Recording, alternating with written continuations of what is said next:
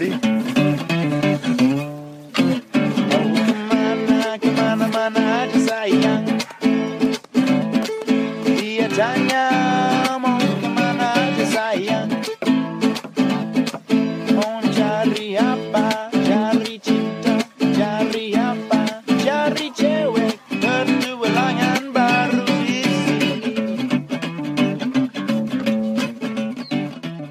So welcome back to the Diaries of the Wild Ones. Once again, a big thank you to Wild Earth Australia because you guys are freaking just so amazing. I just love you guys. I love you guys as a company. You just stock the best of the best and you guys have everything for the next adventure. Running, camping, hiking, climbing, survival, you name it. These guys have it. Go to the website, wildearth.com.au, and put in the 10% discount code, Diaries of the Wild Ones, all one word, capital letters. Now, guess what, guys? I have something so exciting, and I am so stoked about this. Okay, I want you to picture something, right? Picture you've spent the whole day like climbing a mountain with your friends, or like you've been rock climbing, you've been hiking, you've been surfing, getting pumping waves all day. Right, and then in the afternoon, sun's going down, you're hanging out with your friends, you're cheersing the day. What do you want to do? You want to sit there and have a nice cold beer.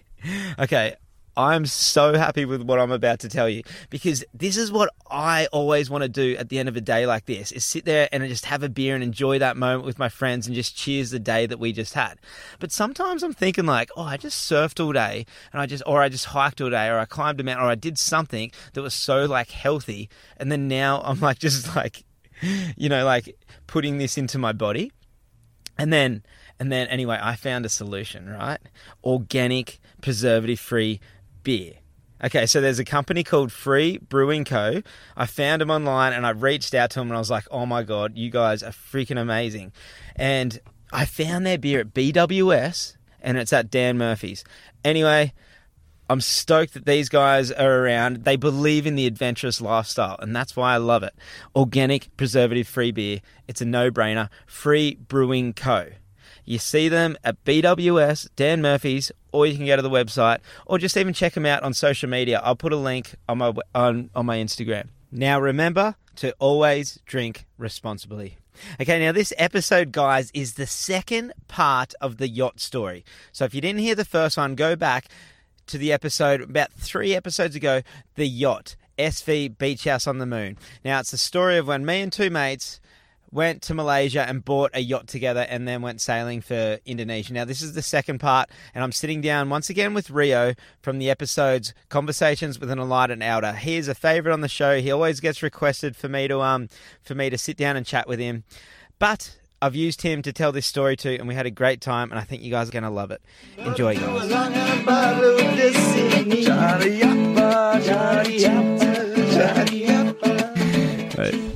You and your stupid creaky chairs, Rio. No, you're the one with the creaky chair. I'll lean forward and my chair won't creak. Are you gonna? It doesn't creak if you don't move. Just do it like this. All right. So Rio. Yeah. Picking back up, episode 2 of the yacht story. Yeah. Do you remember the last story I told you about the yacht? You don't, do you? No. Oh man. No, I remember. Okay, where we're up to. Yeah. So the backtrack for the listeners is that a few episodes ago we did an episode called The Yacht, and it was when me and 2 of my best friends bought a yacht together in Malaysia, and we fixed it up and set sail for Thailand.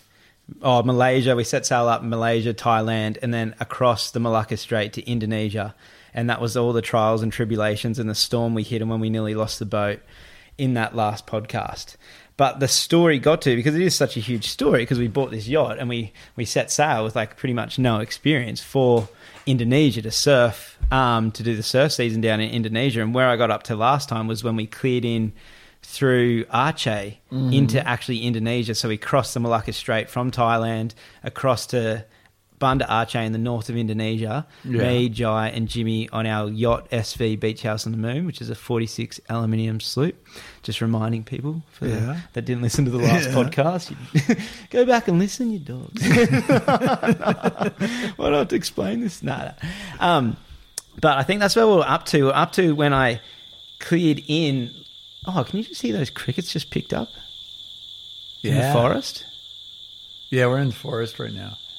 Oh, okay, we've got the forest sounds, but... It's cicadas. Cicadas. Yeah. So where we got up to last time was we cleared in through Banda Aceh off the island Sabang, I think it was, next to that marijuana island. Yeah. No, it's coming back. Yeah, where they sell the weed for all of Indonesia and everything, and it was like such a weird thing because they had the Sharia law and no alcohol and everything, yet there's this island that was freely just one huge marijuana crop. So could you pull up and just get...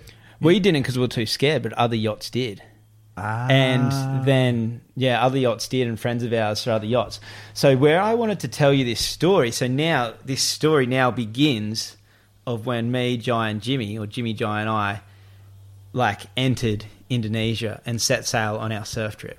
Yeah. So the last part of the story was like spending months like learning the boat, fixing the boat up, learning to sail, sailing and partying up in Thailand, Malaysia, and now the surf season begins. We're cleared into Aceh. So once we did that, so this is where this next podcast, this episode begins, is us sailing down and figuring out how to do this. Yeah. And it was actually kind of funny because when we were in the marina, so taking the story back to when we first bought the boat, we were in the marina, and in the marina in Langkawi in Rebak Island in Malaysia, that's where we bought the boat, where we worked on it, where we fixed it up, that little island off Langkawi in Malaysia in the north that had a marina in it. Mm-hmm. And so we lived in that marina fixing the boat up. But there was a whole heap of other yachties in there. There was probably another 6 to 8 boats in there that were all fixing their boats up. That's where they leave it, and then they do the Indonesian season. And so they're these surfers. guys are all surfers. Yeah. But it was funny, like we spent like 3 months in that marina, like building relationships with these guys. Mm. But the thing about sailing through Indonesia is like the surf spots is that they're all secret still. Like there's so many, everyone's still got their own secrets, and they don't want to blow them out because, look at how much Bali's blown out and how much the Mentawai Islands are blown out, and surfing spots around Indonesia are completely blown out. Yeah. But the people we bought our yacht off, these old sailor makers, the reason why they had it in Malaysia is because they were surfers doing the surf season. It was a couple, and they would go down and do the surf season. But they left their diary on the boat. Oh, you're kidding me. So their diary had all these waves and reefs and what they worked on, what tides. It was like the Bible. And so what this allowed us to do, it gave us this added like way to connect with these other yachties, because like they're so confrontational, as in like they you'd be mates to them, but they wouldn't tell you anything. And like we would be sitting out for beers in the afternoon on sunset after we've been working on our boats all day, and you just say to one, you'd be like, oh, so tell us about, skeletons or something about someone. They're like, how do you know about that? Like, oh, no, we know. But if you know already, then they're happy to talk about it. Yeah. So, like, we're developing this relationship with, like, all these other yachties. Plus, the whole time, they're thinking, like, we're just going to kill ourselves. 3 young dudes, no sailing experience other than Jimmy, but, like, not knowing what we're getting ourselves into. So they didn't think we're going to make it. So when we've left... We've gotten everyone's emails, and we know everyone on the radios, like their boat names and everything.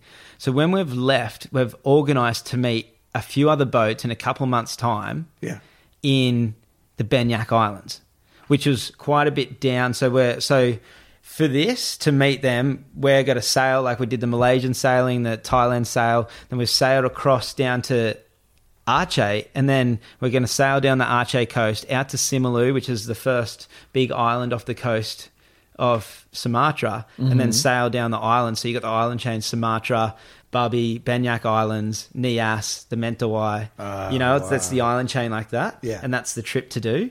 But we've organised to meet all these guys in the Banyak Islands around like this kind of time. We're like, in a few months, blah blah. And I think we emailed them when we left Thailand, a few of the boats, and like there was a group email, And the thing was, they just like, these guys are not going to make it. The whole thing was like, how have they made it even so far? They just like had no faith. And especially our first sail to Thailand, we nearly lose the boat. We get caught in a storm, rip up all our sails, and that storm was the basis of the last podcast, is when we nearly lost the boat and all killed ourselves and had no safety gear. So do you have safety gear now? Yeah, well, we ended up spending like $3,000 on safety gear in Thailand. Because that was the whole point. If you remember from the last episode. Now? Yeah, we got an e-perm. Okay. And we've started doing the man overboard drills, learning how to use the safety equipment, learning how to rescue each other if we need. We started actually thinking about this, because it got so real so quick. On our first sail, we hit a Sumatran storm. Yeah. A storm called a Sumatra, and it was 50-knot winds that put the boat on the side, and that was the last story. It ripped up all our sails. We nearly lost the boat. We're diving underwater, under waves, holding on for dear life. And we got pushed out to that island and had to hide there for a couple of days. So go back, actually, listeners, and listen to that last episode. You'll see it down the line a couple of episodes ago called The Yacht SV Beach House on the Moon. So we clear through Aceh, and now the actual raw adventure begins, because now it's actually now we're on the surf trip. Yeah. We don't know. We're going into the unknown. Like before, we're going into sailing up to Phi Phi Island or going up to Phuket or sailing around.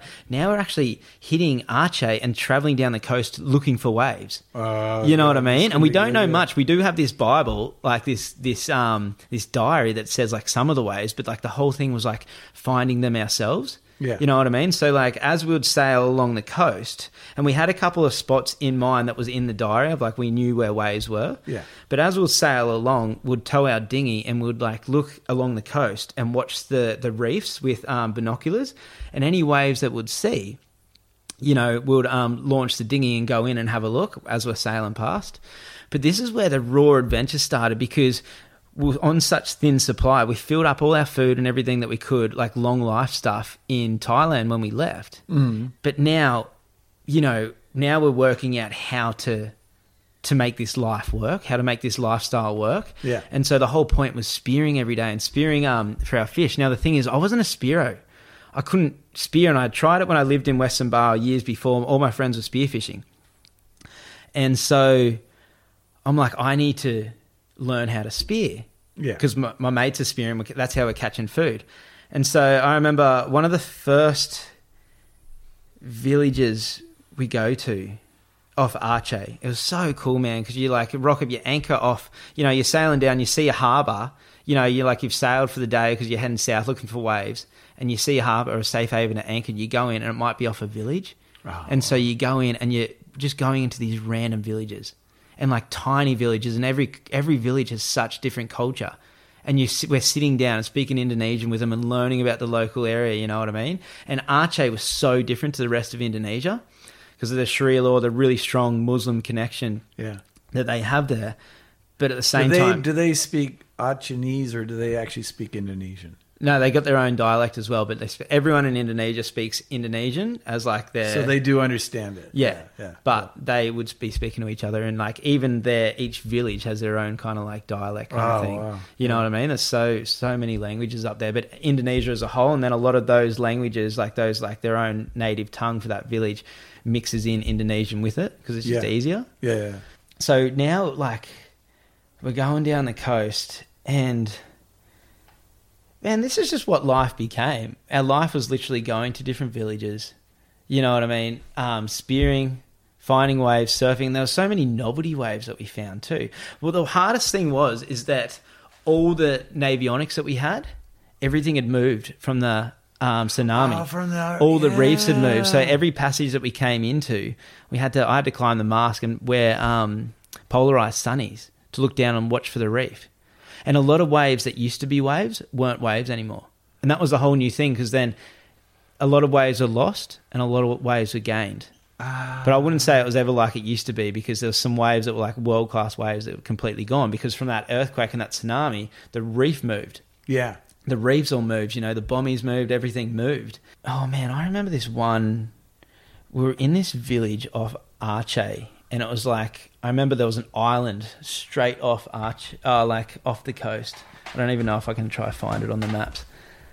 But there was this island, literally straight off the coast, and we're oh, this looks like a good place. And we heard there might be a wave here. Yeah. And it's straight off the coast. And I'm talking in between the mainland and the island was a 300-meter gap passage. And we're yeah, let's go anchor here. And this was before we were going to cut across the islands. And I remember it was a calamari. The village were all squid fishermen. Oh, okay. And they had all these different types of boats. They were square boats that floated. And so we come into this bay, and it was just all squid boats. And there was this island. I remember it was an overcast, rainy day, and we've pulled up on the island that was just off. I remember we went there and we looked and it looked like a wave, but it was like kind of messy. So like, how big's this island? Not that big.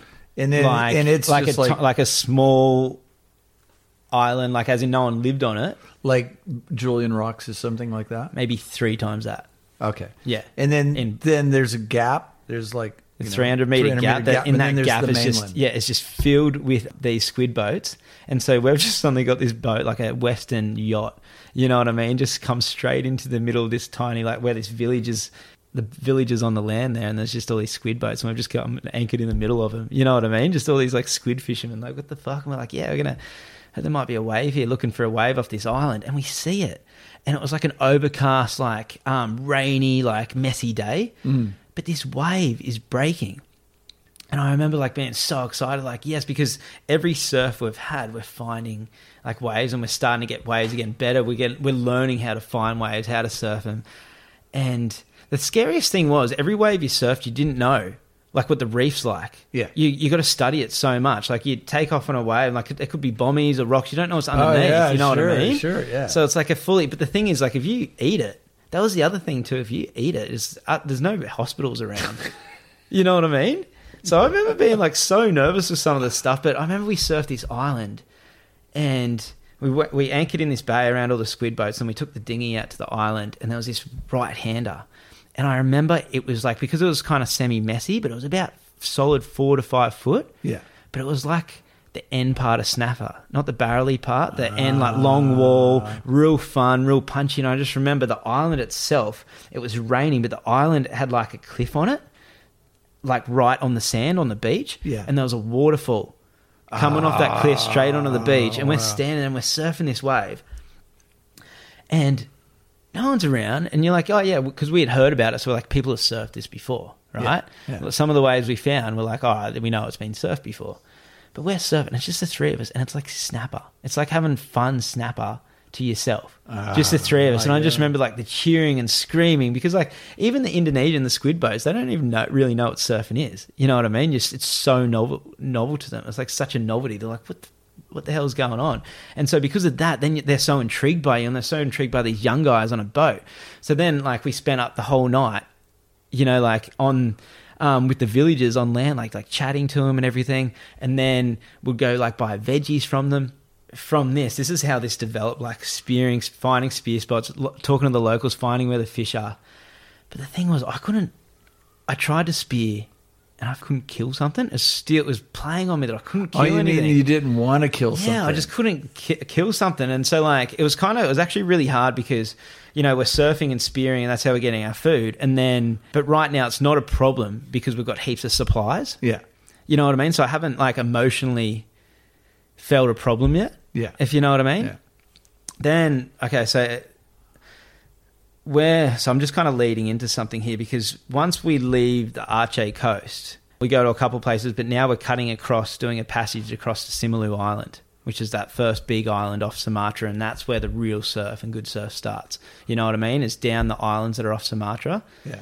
So our first thing, our point of call is go to Simeulue and start surfing down that coast. Now, a lot of the waves had changed. So the first wave, so we've done this passage, sailed across. And as we're going along, I still remember, as we're going along, coming around the tip of Simeulue, we're looking for waves, and then we find these 3 little islands that are straight off the coast, these 3 picturesque islands. And in that little video that I just showed you, that was like the promotion of the last episode, there's one photo in the middle of this just tiny picturesque island. I don't know if you remember seeing that just then, but there was 3 of them straight off like the coast, and we've sailed past, and I think we went and anchored in a place called Lekong. Mm-hmm. And we've dropped anchor in there because there's supposed to be a left and a right at the end of this bay. But the reef had moved and the waves weren't good anymore. So I remember we were scoping up and down that coast in the dinghy, and I remember I surfed this wave that the boys, they thought it was fat and they didn't paddle out with me, and I was like, but it was actually so fun. There was this wave in the middle of this bay next to this river mouth, and it was kind of dodgy because in close it was so shallow and such sharp reef. Yeah. But there must have been a big bommy underwater, and so this swell would come and peak on this bommy, and these waves would stand up and then break, and then it would go fat into this channel, and then it would all like reform on the inside and get heavy. But the boys are like, oh, it's just a fat wave. No, we're not going to surf it. And I paddled out by myself, right?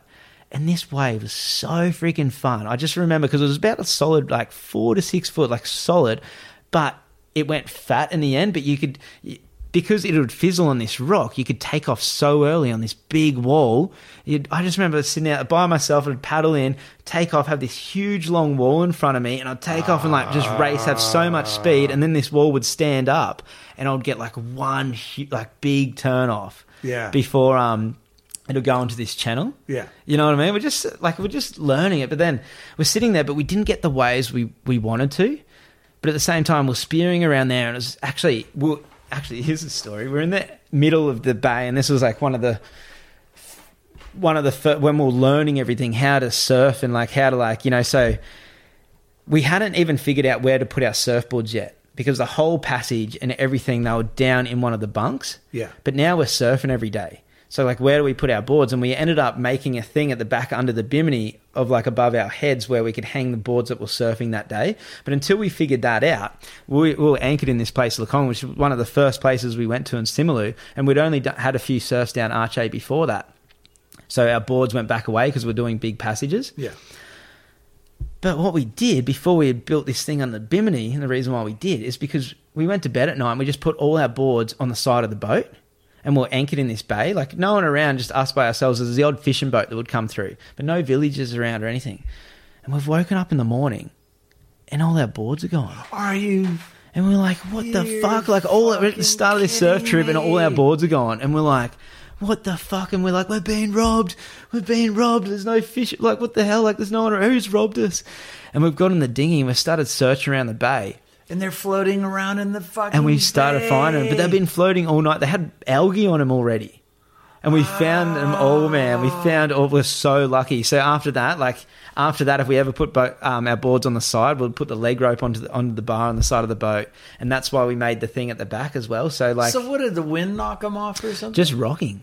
There's one thing that we learn about sailing is like we're just constantly losing stuff. You know, you tie your boardies to the side of the boat, have pegs, anchor them down, and then like a bit of wind or a bit of chop or a wave hits the side of the boat and just boom, you lose something. But it's just like you always lost stuff that you didn't. You just get up one morning, you're like, where's that gone? I remember we had this mattress. There was like an outdoor mattress. It was like off an outdoor day bed. Yeah. And we had that up on the deck to lay on. And just one day it just wasn't there. Where the fuck did that go? You know what I mean? You're always just losing stuff. So you're learning that. But anyway. So what happens? The wind or? Yeah, wind. It's mainly the rocking, I think, or just hitting waves or just stuff falling off. Slowly keeps flopping off and flopping. Yeah, and because we don't know, we're learning. Yeah. We're learning everything. We're learning how to really secure the boat and really secure our belongings, you know? Yeah. Like at first, we're like, oh, this peg will hold it. And then next thing, like you hit a bit of seas and like a side like wave will hit the boat and smash. And then next thing, you know, all that pressure, next thing there goes your boardies or your towel. What a bummer. Man. You know what I mean? Yeah. So I remember we kept talking about these islands that we had sailed past. I'm like, I wonder what's back at those islands. Like, it's going to be good fishing. Yeah. It's going to be good spearing, you know. And it's going to have fish. And it was getting to the point where our supplies were getting low because we had no fresh produce. Like, you go to a village, you buy some produce as much as you can, and that's going to last as well. What would they? Well, like would they have like Asian greens? Yeah, greens, carrots. You're getting garlic, ginger, the little onion, little shallot onions. Oh, cool. Yeah, heaps of greens and everything. But you're just getting what you can. Yeah, you know that's going to last. And so I remember we're anchored in this bay, and we're like, let's go up and check out those islands. It's only a day sail back north.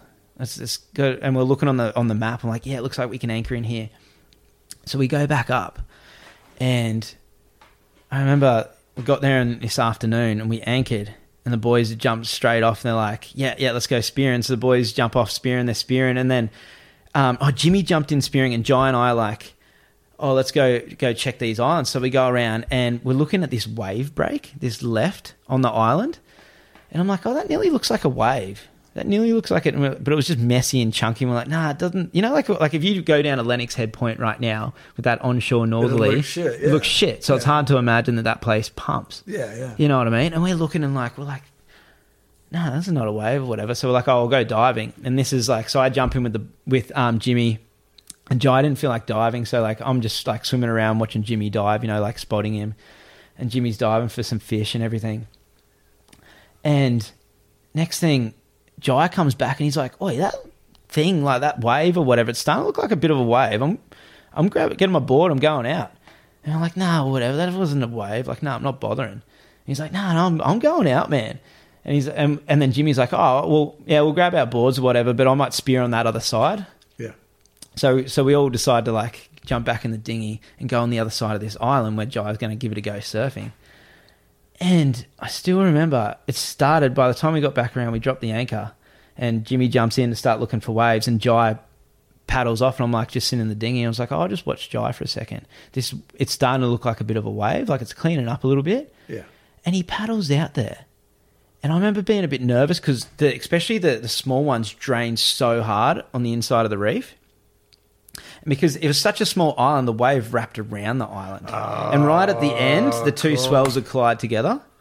So it was just one big mess ball. Oh, so it would actually come around both sides of the island from the way it hit the island. So there was a right on the other side and a left on this side, but the right didn't really break because it was over such shallow reef, which was just big ball of whitewash mess. But this left looked like it had more of a channel next to it. Yeah. But it just looked like a big mess. And then Jai's like, "Oh, I'm going to give it a go." But it started cleaning up a little bit and the tide must have been changing. And so I just remember Jai paddles out and sits out there and I'm just watching him. And next thing this set comes.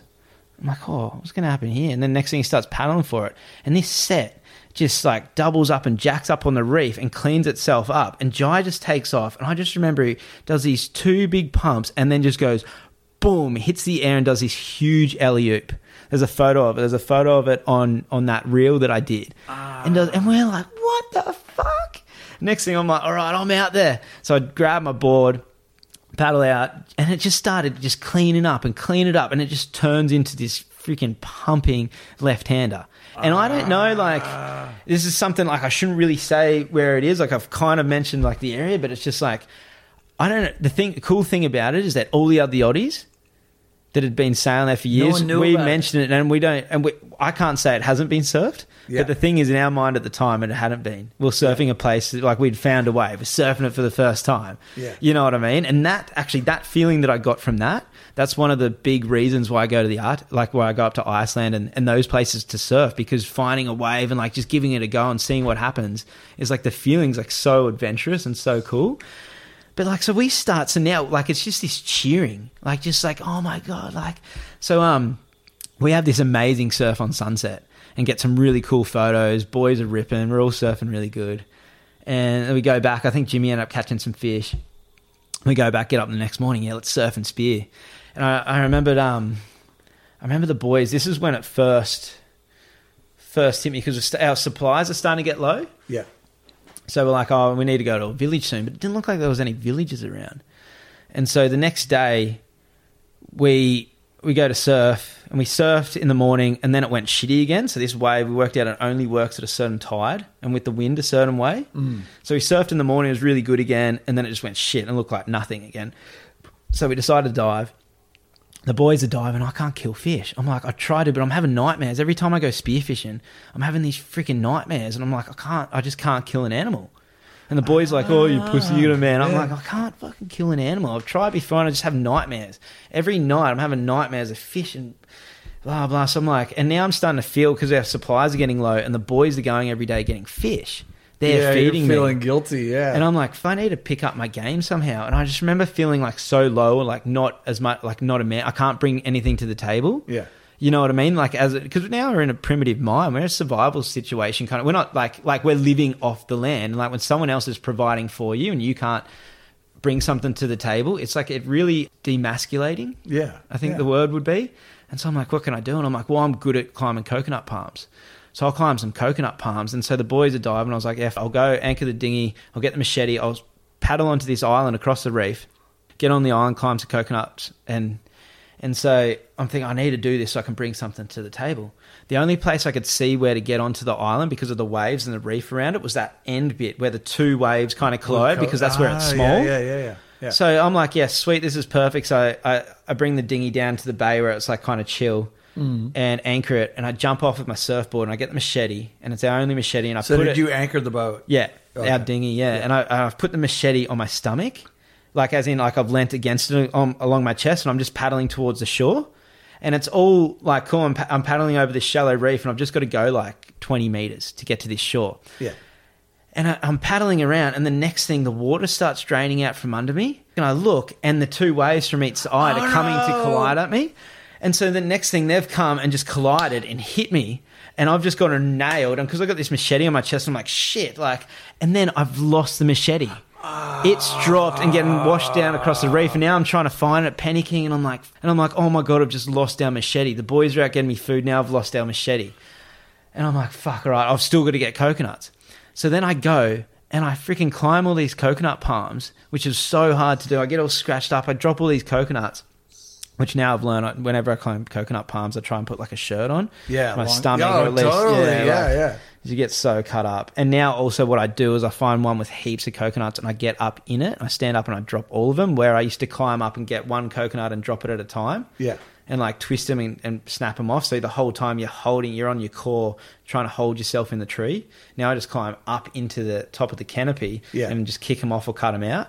Yeah. So it's just way easier. But anyway, I've dropped all these coconuts, and by this stage the swell's picking up. That is getting gnarlier. No. Now I've got like 6 coconuts, and I'm freaking now got to paddle back to the dinghy. And I've got my surfboard and everything. So now I'm suddenly jumped in the water and I'm trying to get across this reef, and waves are just hitting me. I'm losing the coconuts. They're going everywhere. No. I'm sitting there and I get back to the dinghy and I've only got 1 coconut left. I've dropped them all and I'm just so deflated, man. Like I'm just so freaking... You lost the machete. Everything's gone. Yeah. And I'm sitting there.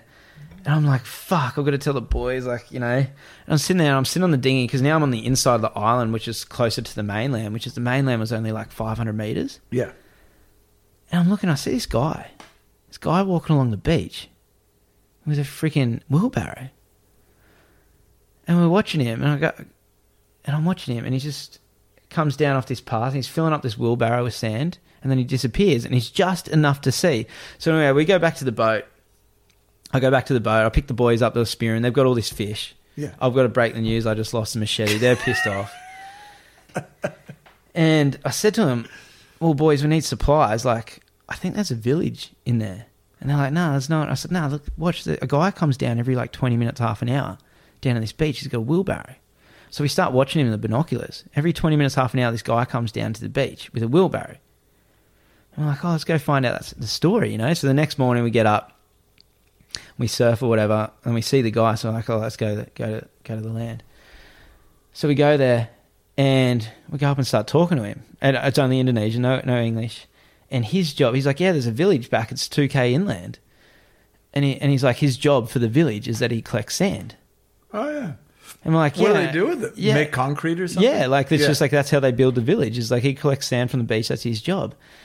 So he's like, I'll take you to the... And we're like, do they have supplies? And he's like, no, but like we're farmers. Like, no, not farmers. He's like, everyone grows something. Yeah. So he's like, I'll take you into the village. And this was what was really cool because I lived in... This experience right here is what regave my love for Indonesia with me because I lived in Indonesia for so long at the time and I'd worked there. I'd had so many experiences there and I was just kind of drained by the culture at the time and like by me not being accepted ever as a white person, like always just looked at as dollar signs and like, why can't you just look at me as a human? Yeah. And then this exchange with this guy, he didn't look at us as Westerners. He didn't look at us as, he was so village that he didn't know about the outside world. You know what I mean? There was nothing. He just looked at, he's like, oh, these travelers or these like nomads have just rocked up here and they need food. Yeah, I'll help you. Let's go and find you food. So we follow him back, and I remember we help him with the wheelbarrow, and this guy was so fit. He was so fit. Yeah, I was going to ask you that if he was buff because of all the shit he's doing. Yeah. And we go into this village, man. That's literally this tiny little village with like really primitive huts. And we go through and like, you know, it's a bit of a walk actually to it. And we get there and there's probably 20 houses maybe at most. But just village, and everyone's running out to greet us and see what they are like, you know, just with these. And we're introducing ourselves to everyone, and he's like, yeah, so like, what do you need? And we're like, oh, okay, we need like chili. And he's like, okay, so he takes us to the lady that grows chili. Yeah. And he puts it in the wheelbarrow. He's like, oh, we need fruit. Takes us to people that grow pineapples. Takes us to people that grow dragon fruit. And he takes us all around the village and fills up this wheelbarrow filled with produce. But the thing was, where a lot of places, this is what I loved about this part of Indonesia, is because when you go to places where they're used to white people, you know, and you got to haggle and you got to, you know, blah, blah, and talking the lingo really gets you so far. Yeah. But even in a mainstream town or a main town, you know, things are more expensive. This is just people just living off the land. So, like, we've got money to buy these things, and we're like, oh, how much? I think we filled up this whole wheelbarrow. It was something for like $2.50. You know what I mean? Like, we're rocking up and like, here's 5 pineapples. It's like, oh, what do you want for that? They're like 8 cents. You know what I mean? Or like, they just picked it straight there for us and just boom. But they didn't even have any use for money then. No, like it wasn't. Yeah, it wasn't like they needed money to live. Yeah, but and the whole thing was they didn't even look at us as in trying to make money out of us. They were looking at us as people that need to be fed. They got something they can give us, just a mutual exchange. That you give maybe 8 cents was like shitloads of money. Just scaring us. It's like, fuck, man, look at this $2.50. No, fuck. it was just this like. It was just this really loving experience. You know, they didn't look at it. They looked at it. They looked at us as human beings. Yeah. They didn't look at us as Westerners, as being different, as anything. They just looked at us as fellow human beings. Yeah, this one village in particular, you know, and it just re-sparked this love in me. No, anyway, we set off sail again, and we go out. We're sailing down Simalu, and there's an island off Simalu called Similachut. And you can look that up. It's actually quite a big island off Similachut. And I remember we anchored it off there because it looked like good diving, good spearing. Mm. And again, I jumped in with the boys, couldn't spear, having nightmares, and the boys are just racking up. They reckon it's one of the best places they've ever speared. And these are like, Jimmy's like a pro spearer, you know. And at the time... Were there sharks in this area? Yeah. Yeah, no, just black tips. Okay. Nah. Like I never really saw... But the boys cleaned up. Like, we filled our fridge, we filled our freezer, and we've got all this fish. And we're like, what do we do? And this sparked how I travel now. This literally right now sparked how I travel now. And at this time, so we've left this village up north, and we've probably spent another week or 2 weeks to get down to this. You know, we're stopping in like other bays and surfing, finding waves, diving. And then we go and we dive off this island. But off the island, we could see a town. On the mainland, and we've got all this fish. And the boys are like, all right, let's go. We need to go because we need to get supplies. We need rice, we need eggs, we need veggies again, we need fruit. Yeah. Let's go, but we've got all this fish. And like, well, what can we do? And like, well, let's go trade it. Let's go trade the fish or go sell the fish. No, it was Jimmy's, because Jimmy lived years ago when we used to live in Western Barra. Jimmy lived in a tent there for like 8 months with no money, just with his spear gun, and he would just go in the village and sell his fish. He would just surf and then go sell his fish. You know what I mean? He'd go in and he was making enough to like live in a tent in Western Barra. And so he was like, oh, we'll just go. And he speaks, Jimmy and Jai both, and I spoke pretty good Indonesian, but they speak really good Indonesian. Yeah. You know what I mean? So they're like, yeah, we'll go and we'll sell our fish. And so I remember we go into this village, we sail in, anchor off, take the dinghy to the beach, straight up. People are like, who are these guys? You know, it was actually quite a big village. It had a school there. There was like a community hall. There was a market there. So and we're like, a big deal. Yeah. And so we're like, oh, we want to go to the market. I remember getting in and we got this, an Orjack, like a motorbike to take all 3 of us. And we're on the motorbike. We got all this fish. And I remember going along and he stops at this school and all the kids run over. There's a photo on my Instagram. My hair's a bit long and I'm standing there and I'm shaking a kid's hand. And there's a big group of kids around me. And because these kids, everyone was just because white people don't go to these places. Yeah, no, they would, you know what I mean? Yeah, never. And everyone's just running up to like find out what we're about and what we're doing and like all this stuff. And like we're like, yeah, no, we're going to the bazaar to the market. We're going to sell our fish.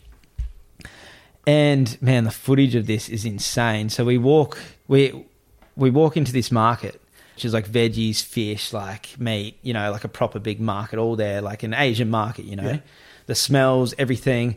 And we walk up and say to this merchant, hey, we're looking for someone to sell our fish to or to trade. We want veggies. The first guy goes, oh, I'll trade you some veggies for that fish. And we're like, yeah, okay, perfect. We want that. And then next thing this guy steps in and goes, no, I'll give you this much for it. And we're like, oh, hang on a second. Like this and this other guy. Then next thing I was like, well, how much fish do you have? And we're like, we pull out and we've got these huge fish, man. We've got like huge, like coral trout, jackfish, like... So they were really stoked. Yeah, and next thing this guy's gone from doing a deal of like trading like, oh, some veggies, and that's exactly what we needed, to this guy going, nah, like, I'll give you this much. And then this other guy's like, no, I'll give you this. I'll give you this. And so I remember Jimmy just going, righto, let's bid, highest bidder. And we get this, he gets a, I think he stands on a crate and eats fish up. And there ends up being like, I'm talking like 100 people in the centre of this market, all screaming, all grabbing, like going, bidding for our fish. Man, I've got this on footage. I remember I filmed some of it and it's absolutely insane, because it's like we like literally went into a random market on some village and like started an auction for our fish. And all the villagers, like, most money wins kind of thing. And like, we sold all our fish, and then bought all our veggies. But that sparked the idea of trade for us. So now it became, okay, spearing. We can spear and we can sell our fish, or we can trade our fish. Yeah. You know what I mean? And we can trade it to villages to get supplies, to get rice, fresh produce, eggs. Yeah. So we're like, all right, but I'm still having this problem where I can't spear. So the boys are making money and you're just like, you know. Yeah, I've got to man up here. I can't do it. And then I would have talked to you around this stage. So anyway, let's say another 6 weeks goes by or whatever. We've sailed down. So you still aren't spearing fish? I'm still not spearing fish. Even after I'm this fishing and I'm not catching anything. I'm a terrible fisher. Like now I'm a spear fisherman. Like now I can say I'm a spearo, and I can say it's a skill that I'm pretty good at. Yeah. But then, no. And so I remember we sail into the south of Simeulue, and off the coast of the south of Simeulue is an island called Palau Tepe. Yeah. Palau Tepe. And there's a wave there that we've heard about, and there's a wave that I've dreamed about surfing for ages, because it was on a surfing vid called Galactic Tracks. But they never said where it was. All we know is that they sailed north from the Mentawai, and it was Quicksilver team. No, it was Rye-Crake, Aussie Wright. There was a few guys: Rye-Crake, Aussie Wright, Dingo Morrison, Rasta, I think. Yeah, Rasta, Craig Anderson, and Galactic Tracks. And I had the Quicksilver team years before when I worked in Western Bar. They stayed at the surf resort, and Rye-Crake and I got along really well. And I said to him, "Dude, where's this wave?" And I showed him, like, "Where's that wave you went to?" And he's like, "Dude, I have no idea. Is they sailed overnight?" He's like, "We're in the Mentawais. All I know is they sailed north. There was some island, blah, blah, blah." Yeah. Now, we've gotten word and we've seen in our diary that there's this really good wave, big right-hand barrel, but it works on this certain angle. Yeah. And it says don't surf it on I think it was like a south swell. It needs to be southwest from memory, or the opposite way around, because it's too straight and too heavy. But these guys in this surfing vid had it perfect. So anyway, we're like, let's sail to there first and try surf this wave. And we sail around the island, we see the wave, and it looks like it's like 2-3 foot, and we're like, oh, okay, perfect, we'll sail on the other side of the island, we'll anchor, let's go surf it, and then after that we'll head into the bay on the main island, which is like maybe 4-hour sail across. So now we're anchored off Palau Tepe, and we get in the dinghy, we take the dinghy around, and because it was like 2 or 3 foot, I'm like, oh, I'll just take my little board, my 5'8", looks fun. Yeah. We get around there, it's actually like 6 foot south, heavy, straight on this ledge. And the boys, being the boys, they could easily be pro surfers. They're so good. Like at the time I was surfing really good, but no, like these boys and I just remember I was just going the small ones and pulling back because I had this little board. I remember the fins trying to hold in. I'm taking off and like even 4-footers, like sucking, like still stand up barrels, but not the big ones, like taking off, just trying to hold my fins in and like getting barrel and coming out, and the boys are just getting these big ones, like these huge ones. And I'm thinking it's right on this ledge. If you fuck up, you're done, man. You know what I mean? I'm just like, it's getting heavy, and I'm just like cheering the boys on. The boys start amping me, going, "Come on, man, no, you got this." Because I've started whinging that I've got the wrong board. I'm being a little bitch, man. And so I'm like, "Oh, I've got the wrong board. I need a bigger board." And my mate's like, "Don't worry about it. Just go for it." And then I remember this bomb came. I still remember this one wave, and I just kind of backdoored and I took off and dropped down and just stood in it and just got this sick keg and then popped out. And I was like, because I remember you had to get straight out of them because it bent on, because it was the wrong direction. It bent straight on this ledge. Yeah. So you could pop down, get this stand-up keg, and they'd either close out and you'd have to get straight out, or you'd have like a door to get out the back of. Yeah. And then every so often a real good one with that right angle would come through, and you just saw how amazing this wave was and how heavy it was. For everyone that's gone there since that I've met, that's ever surfed it, they go, "Fuck, that's a heavy wave," And anyway, so I start getting my confidence up because I've got this one, the boys are getting real good ones, and I've just suddenly opened my account. You know, I've gotten some really good one, and I've started going bigger and taken off on ones, and then I just remember I got too cocky. Still not even I just took off on one I thought I had, took off, pulled in, standing up, and the next thing is just eating me. And I just remember getting picked up and just slammed on the reef and then getting dragged up.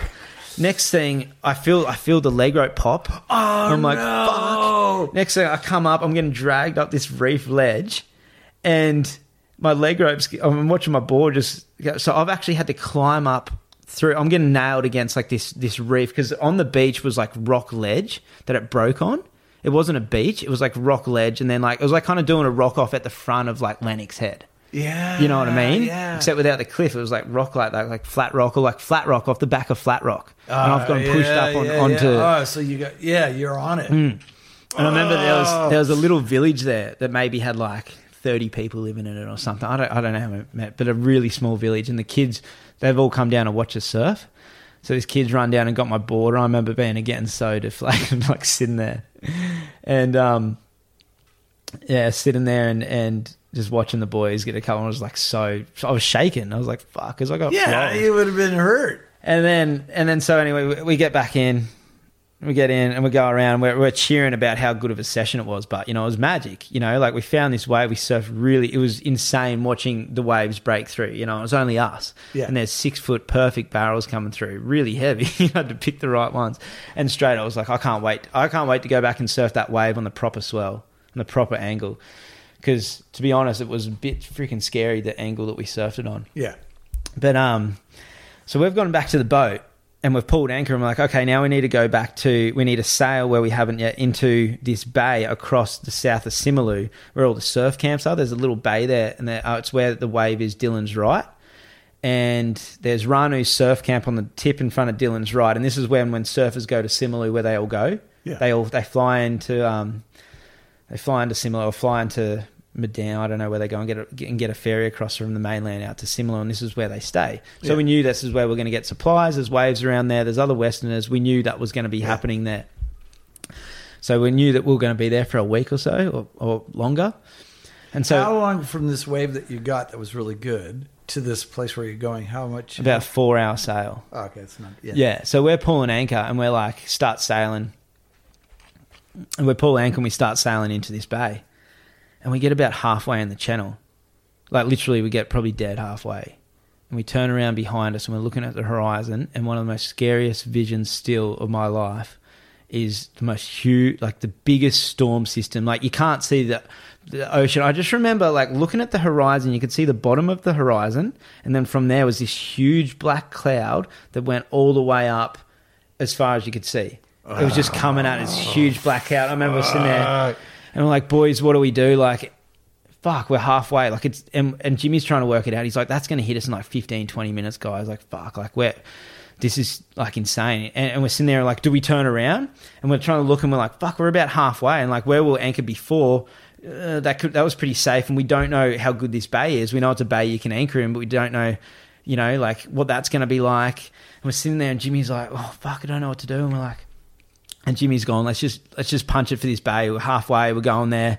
You know, let's just head for the bay. So we're like, all right, so because of that first storm that we hit, and the bimini got ripped up, our main got ripped up, our head sail got ripped up. You pulled down sails. We're like, all right, boys, straight up, storm. We're getting ready. And we're prepped for this. We're like, all right, we're about to get hit by a serious storm here. Boom. All right, let's drop the main. So straight up, we drop the main. We tie it even down into its bag, get rope, tie it down. We tied ropes around our bimini. Yeah. Like we did like a zigzag of ropes around the top of it to try hold of it so to keep it from lifting off. Yeah. And then our head sail we've pulled halfway in. Yeah. And so now, that's what you're running on is your head sail. Yeah, and now we're motoring and got the head sail. And we're sitting there and but we're towing the dinghy. We didn't have time to pull the dinghy up because we used to have these winches off the back of the boat where we pull the dinghy up. Yeah, and then just hang it takes about, I don't know, 15, 20 minutes to do the whole thing. We only do that for big passages. Yeah. And we've got another 2 hours or hour and 40 to get into this bay. And we're like, so we're punching for it, right? So we're going for it, like, come on. And the next thing, I still remember this storm hitting us. Just suddenly just boom, and gone from being able to see to being suddenly in this huge, just engulfed in this huge storm. I've got a photo, actually. I should put it online. I've got a photo of how, like, just that black cloud coming at us and how scary it looks. It looks fucking terrifying. You know what I mean? Yeah. And so next, we get hit by this storm, and straight away the boat goes on the side. It just goes straight on the side. The head's in the water. I remember I'm standing on the rails. So you're laying, the boat's actually laying on the side, 90 degrees. From what it I'm should standing be. on the rail, and I'm trying to hold the tiller, and we're just getting pushed sideways. We're just going straight sideways. Now the waves start picking up, and the waves are coming from behind us, so the dinghy's getting picked up by the waves and just getting slammed into the back of the boat. Now we're all suddenly like, and Jimmy's running around trying to trying to get the boat back up straight. He's trying to get the sail out of the water. He's trying to get it in, and he's just telling me just steer left, like I'll steer to port. So is the sail filling up with water? Yeah, it's in the water. So that's holding you down. Yeah. So we're just getting pushed sideways by this wind and swell. We're just getting nailed straight sideways, man. And so Jimmy, the prop's still in the water. It's still going, like we're bouncing. And Jimmy's just like, just steer left. But I didn't know because it wasn't a pro yachty. Like I had it hard left. And if you go hard left, I think from memory, I remember him saying You're like out I had of the water. Yeah, like it wasn't. It doesn't really do anything. You just get dragged. You got to have like 3. I can't really remember at the time, but I remember he had it too much. So he's running around. And I'm just trying to hold it. I think I remember at one stage, Jimmy took the tiller. Oh, no, Jai took the tiller. And I've jumped down, ran down inside the boat and grabbed the 3 life jackets that we didn't have last time. And I remember handing it to Jai. And I remember him just looking at me. And I remember talking to him after he said that's when he realised it was serious. When I fucking handed in the life jacket. And he was like, shit. Like, and I saw it in his eyes. I saw me handing in the eye. And like we looked at each other's eyes. And I just remember like that thought. You know what I mean? It's like I could read his mind. He was like, oh, fuck. And so we're engulfed in this huge storm and it's just black, rain and everything. We can't see anything. And next thing I just hear Jimmy yell out, where's the land? Where's the land? And we're looking, we're like, where's the land? Like, where's the tip? Because we're going for this bay. We're aiming for this bay. We're getting pushed sideways. And suddenly we look, we're trying to see the land, but we can't see anything. And suddenly we fucking look. And about 400 metres clicks, we're off the point. We're getting pushed straight into the tip. No. And Jimmy's just going, fuck. So you're going to miss the bay. We're missing the bay already. We're going straight into the headland. We're getting pushed straight to the reef. Oh. And so Jimmy started panicking and all started panicking. Fuck yeah. Yeah, I just remember, and this is our first heave to. And Jimmy's like, oh, we've got to heave to. So we got the boat back up. I think he got the sail back up. And what we did is... What do you mean heave to? So heave to is a manoeuvre where you put the tiller one way and lock it in one way and you put the head sail the other way. So the boat actually sits there and spins. Yeah. Okay. It stays in the one spot.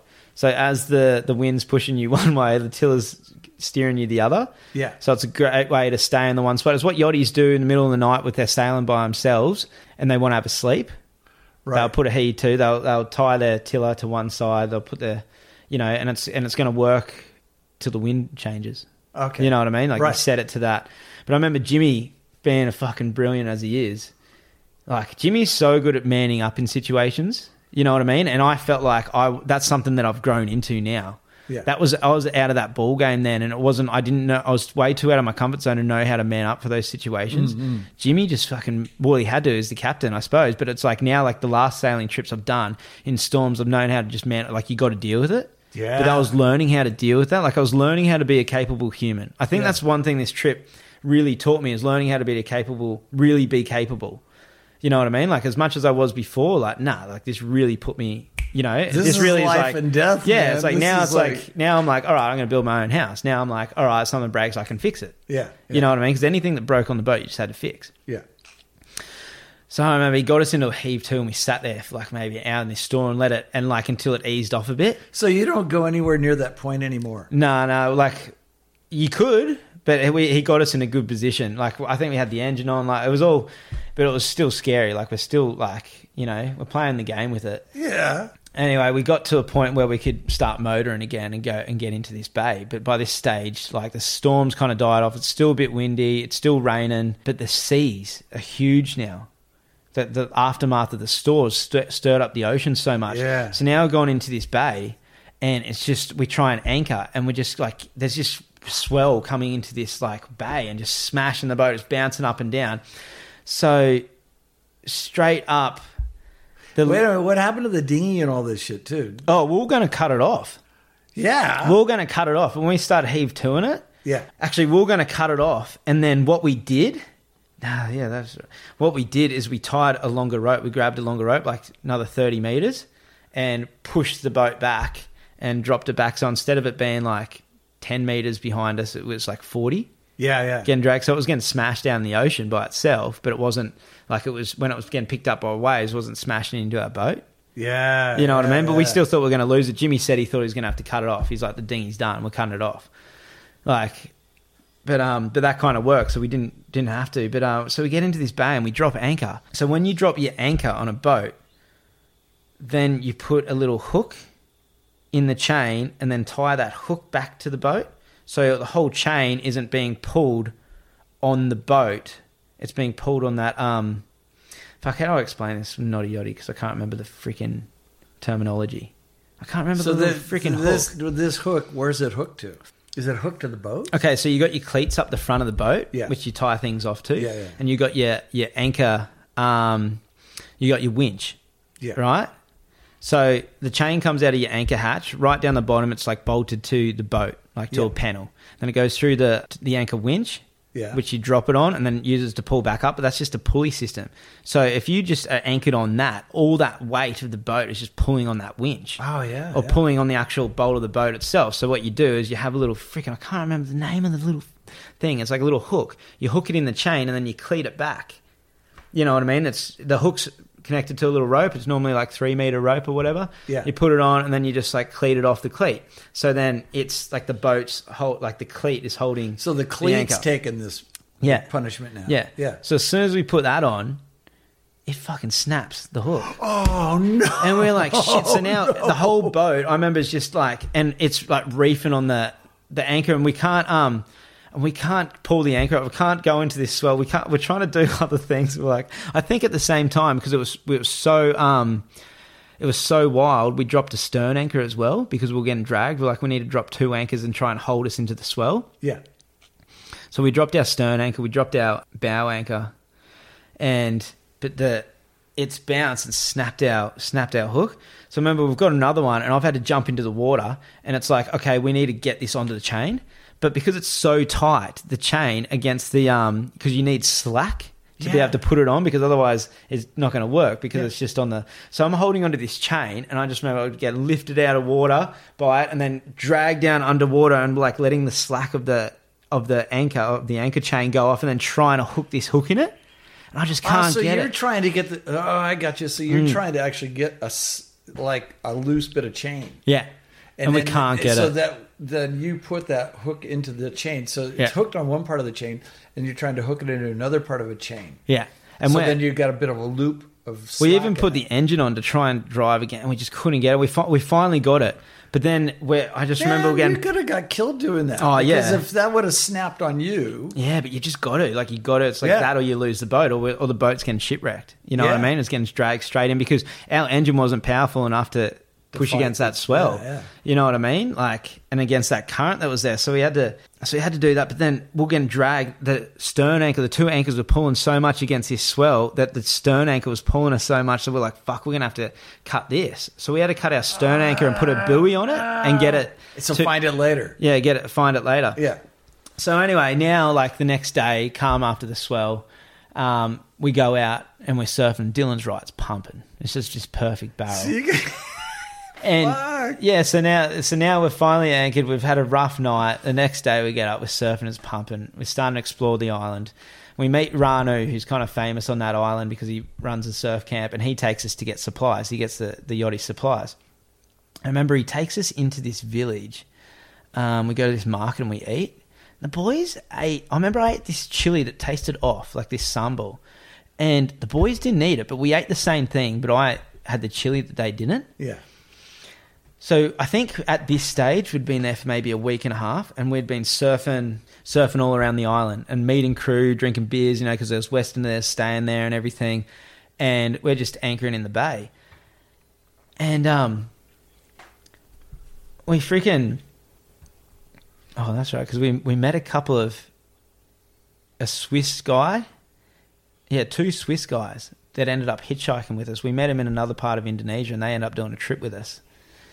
Chi, the guy's name, legend. I can't remember the other guy's name. But anyway, so we're now in the south of Simeulue, anchored in this bay, surfing Dillon's Right, all these pumping waves. And we go to this night market one night. And what we had done, we had ordered supplies for our next, because once we leave Simeulue, that was our last big place to get supplies, because after that you got Bubby Island, you got the Banyaks, then there's nothing until Nias, and we wanted to spend ages around the Banyaks. Yeah. So like, all right, we're going to get as much as supply as we could, but we had to order shit from the mainland through this Ranu guy. So he's doing it all, he's ordering it, and we're happy anyway, because we're like hanging in around Dillon's Right and surfing the A-frame, surfing the peak, like a couple of waves around there. And we're having a good time on this island, you know, in the south of Simeulue. We go out this one night and eat at this night market. The next day, it just goes through me, and I get so sick. And I'm in bed. I remember I'm in bed, and it's pumping. The surf's pumping. The boys and it's because this swell hit, and the boys are surfing. And I can't get out of bed. I can't eat. All I can do is throw up. I couldn't even hold down water. I'm just throwing up, and I've got diarrhea. I'm just shitting myself and throwing up, and I'm so sick. And 3 days I'm in bed missing out on this swell, and the boys they're coming back. They're like, surf's pumping. And I'm like, fucking, this is one of the biggest mistakes of my life that I've learnt so much now of my own body. So the third morning, I remember I get up, I'm dehydrated. I haven't been able to hold down water for 3 days. I haven't held down any food. My body's tense. It's stiff. Doesn't have the salt. Doesn't have the electrolytes in it. And surf's pumping, but I'm feeling all right. I'm like, all right, I can go for a surf. All right. So I didn't stretch out. I didn't drink much water, because I was still feeling a bit queasy, but I felt good enough that I could go surf.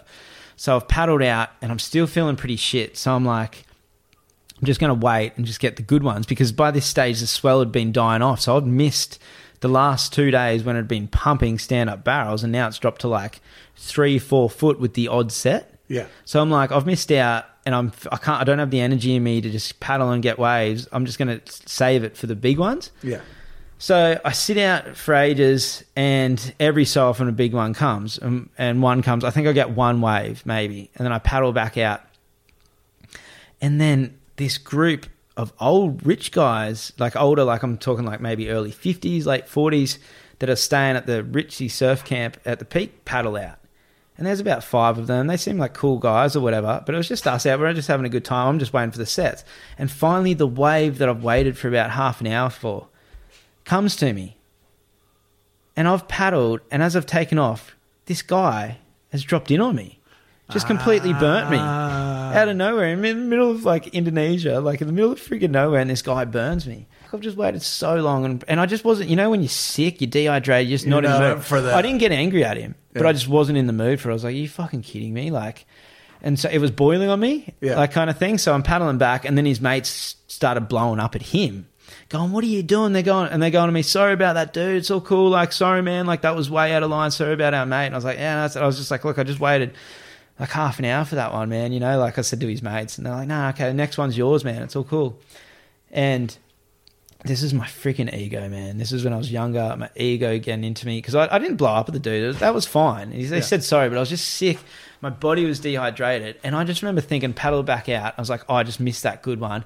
And I'm like, this dude just burnt me, like whatever. And I'm like, well, I had in my mind, in the younger mind, and I'm so happy that this doesn't happen anymore. I had in my younger mind that I'm like, well, I'm going to show him how good I can surf. You know what I mean?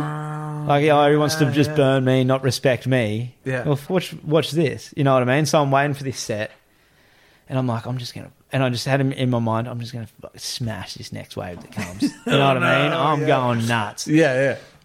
So I remember I'm waiting, then this set comes, and everyone starts cheering me, because now these guys, like, you know, they feel bad, then being my mate, they start cheering, oh, here's your wave, the one, you know, because the last one got taken off. Yeah, here's your wave coming. And so I'm like thinking, yeah, watch this, boys, you know. So fucking stupid how I used to think, you know, and I'm sure like you would have probably thought like this at some stage in your life, you know what I mean? Like, fuck, I'll show him. Sure. You're like, sure. Shit. Yeah. And I just remember paddling into this wave, taking off. I think I got a little barrel, and then there's this section. I just remember racing, and this section's coming at me, and I just went up, and it was back before I had knee injuries when I could surf pretty good.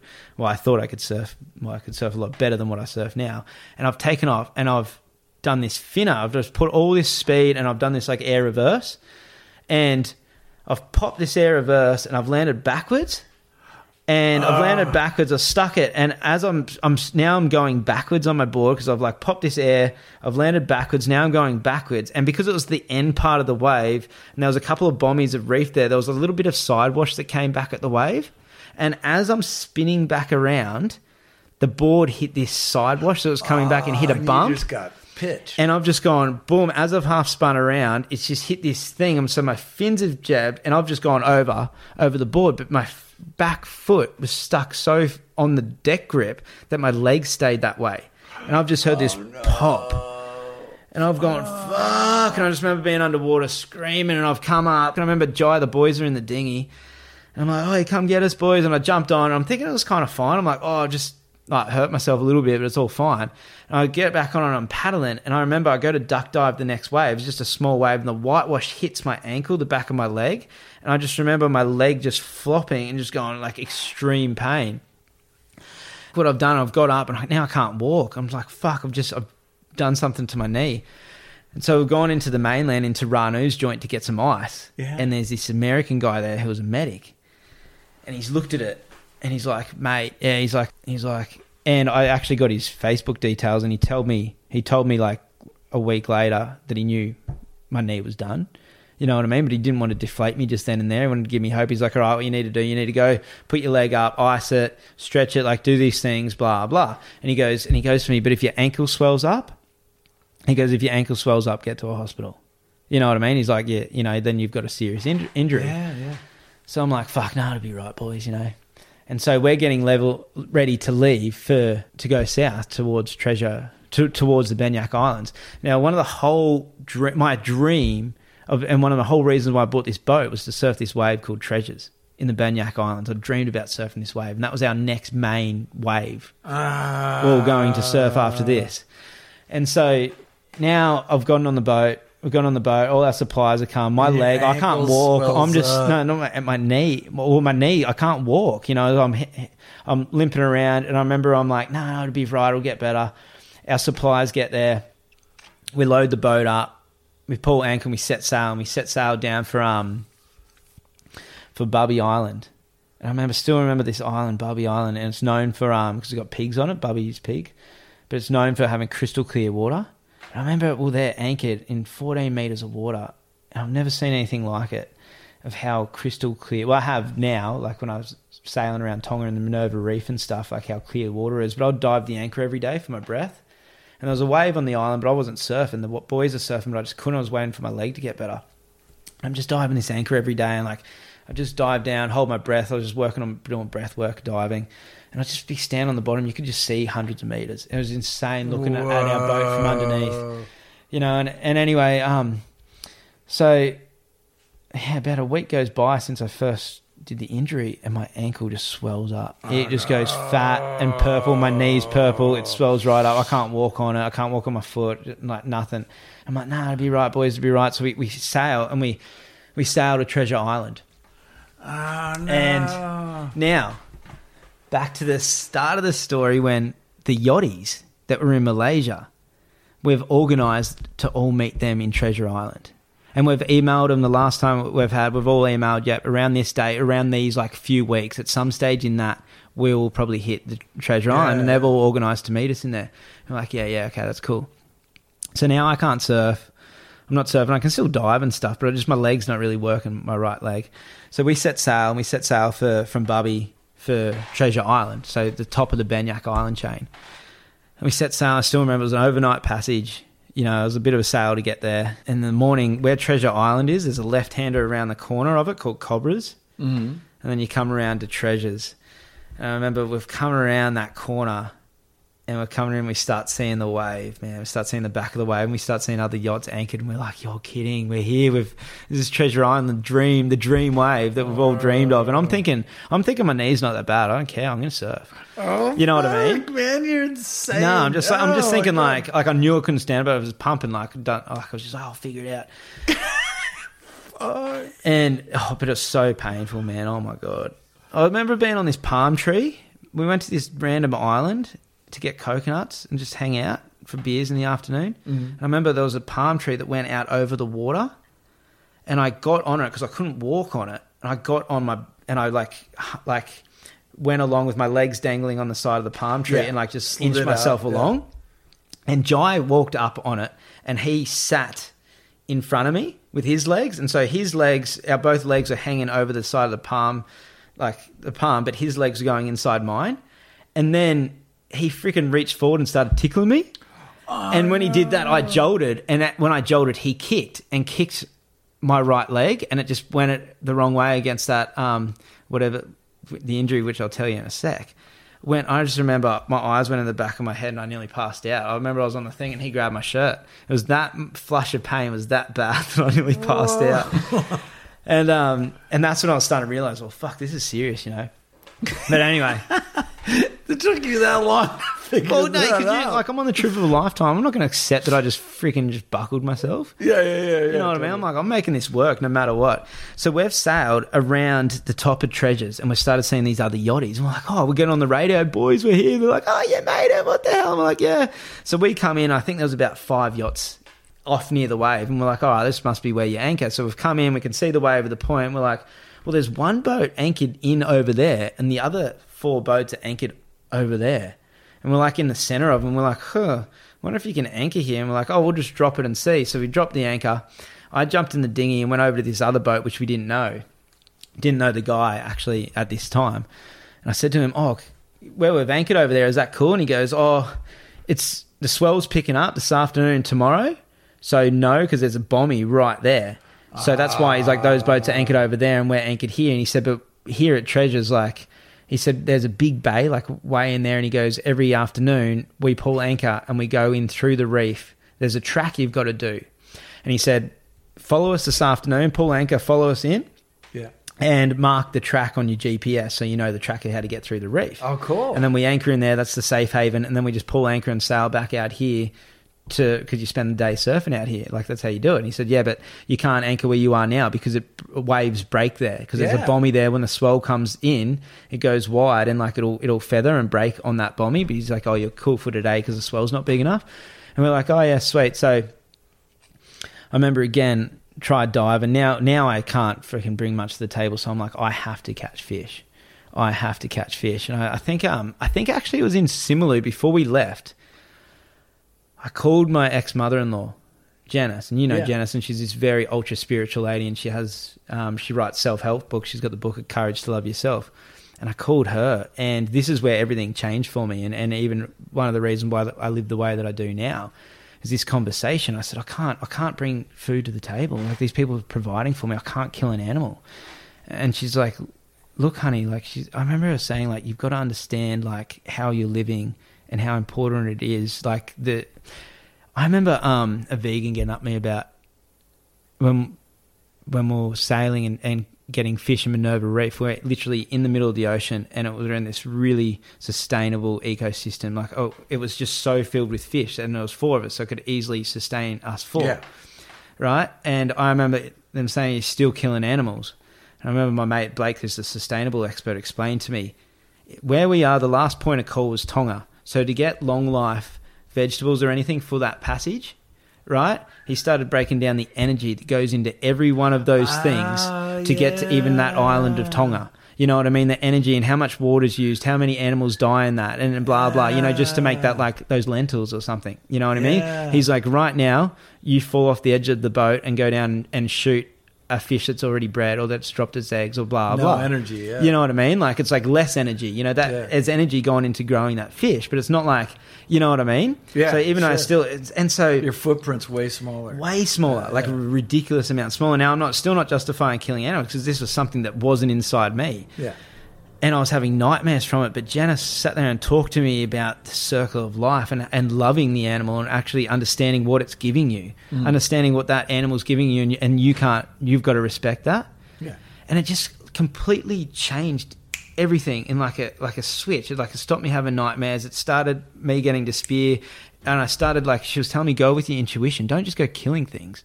You know what I mean? I still do that now. If I see a fish, my gun doesn't go off, or I'm not ready. I'm like, oh, it's not its time to die. Yeah, you know what I It's mean? not my fish. It's not my fish. Yeah.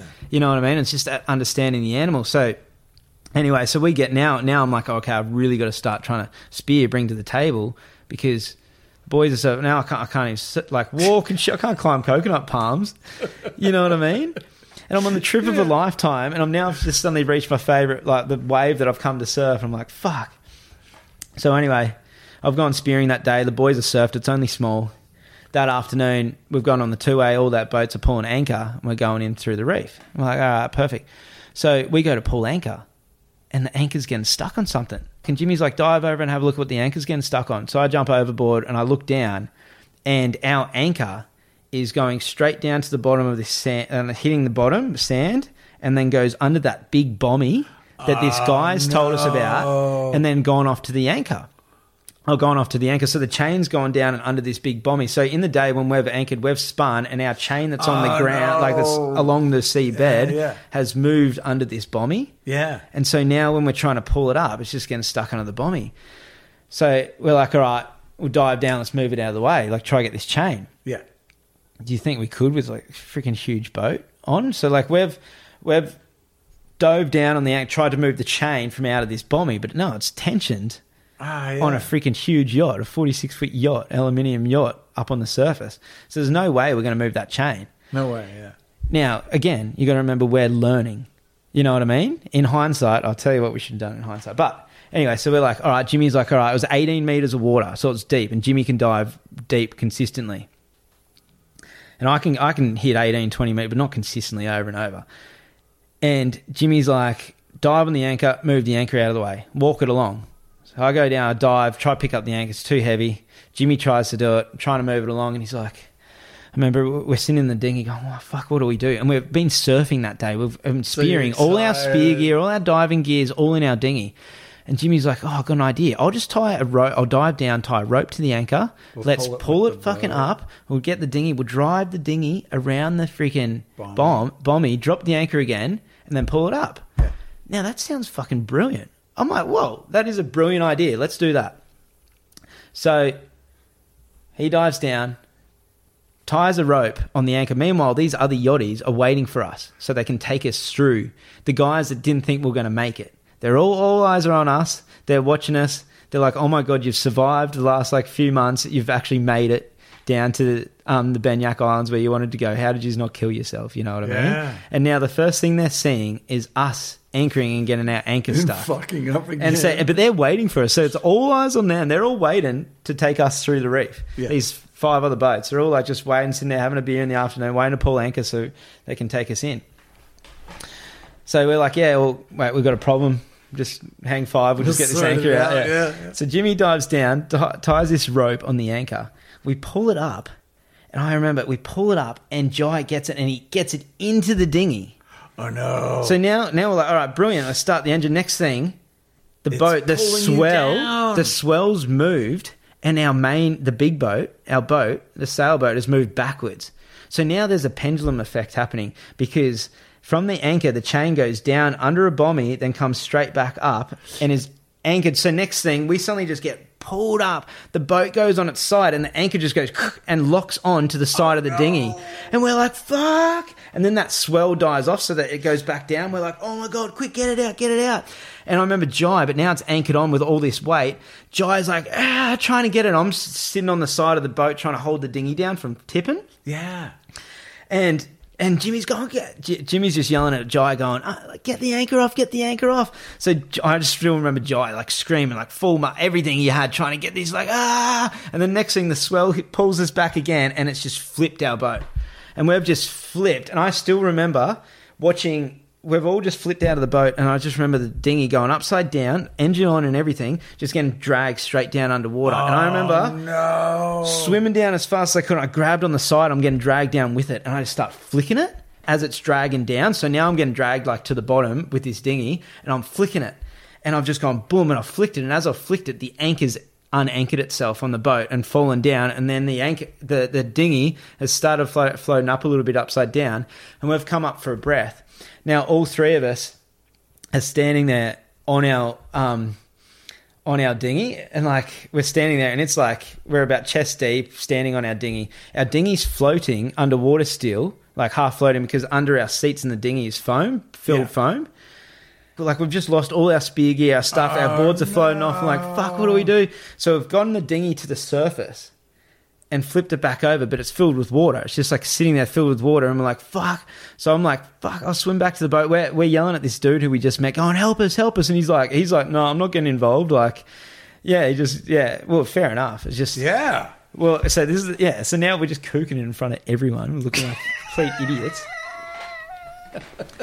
So, well, I've had to, I'm swimming back to the boat, and I climb up on the boat. Man, I've got my knees busted, you know what I mean? And I'm just got to deal with it. And so I'm going back, and I get these buckets, jump back in the water, swimming back, and we're bucketing out the dinghy water.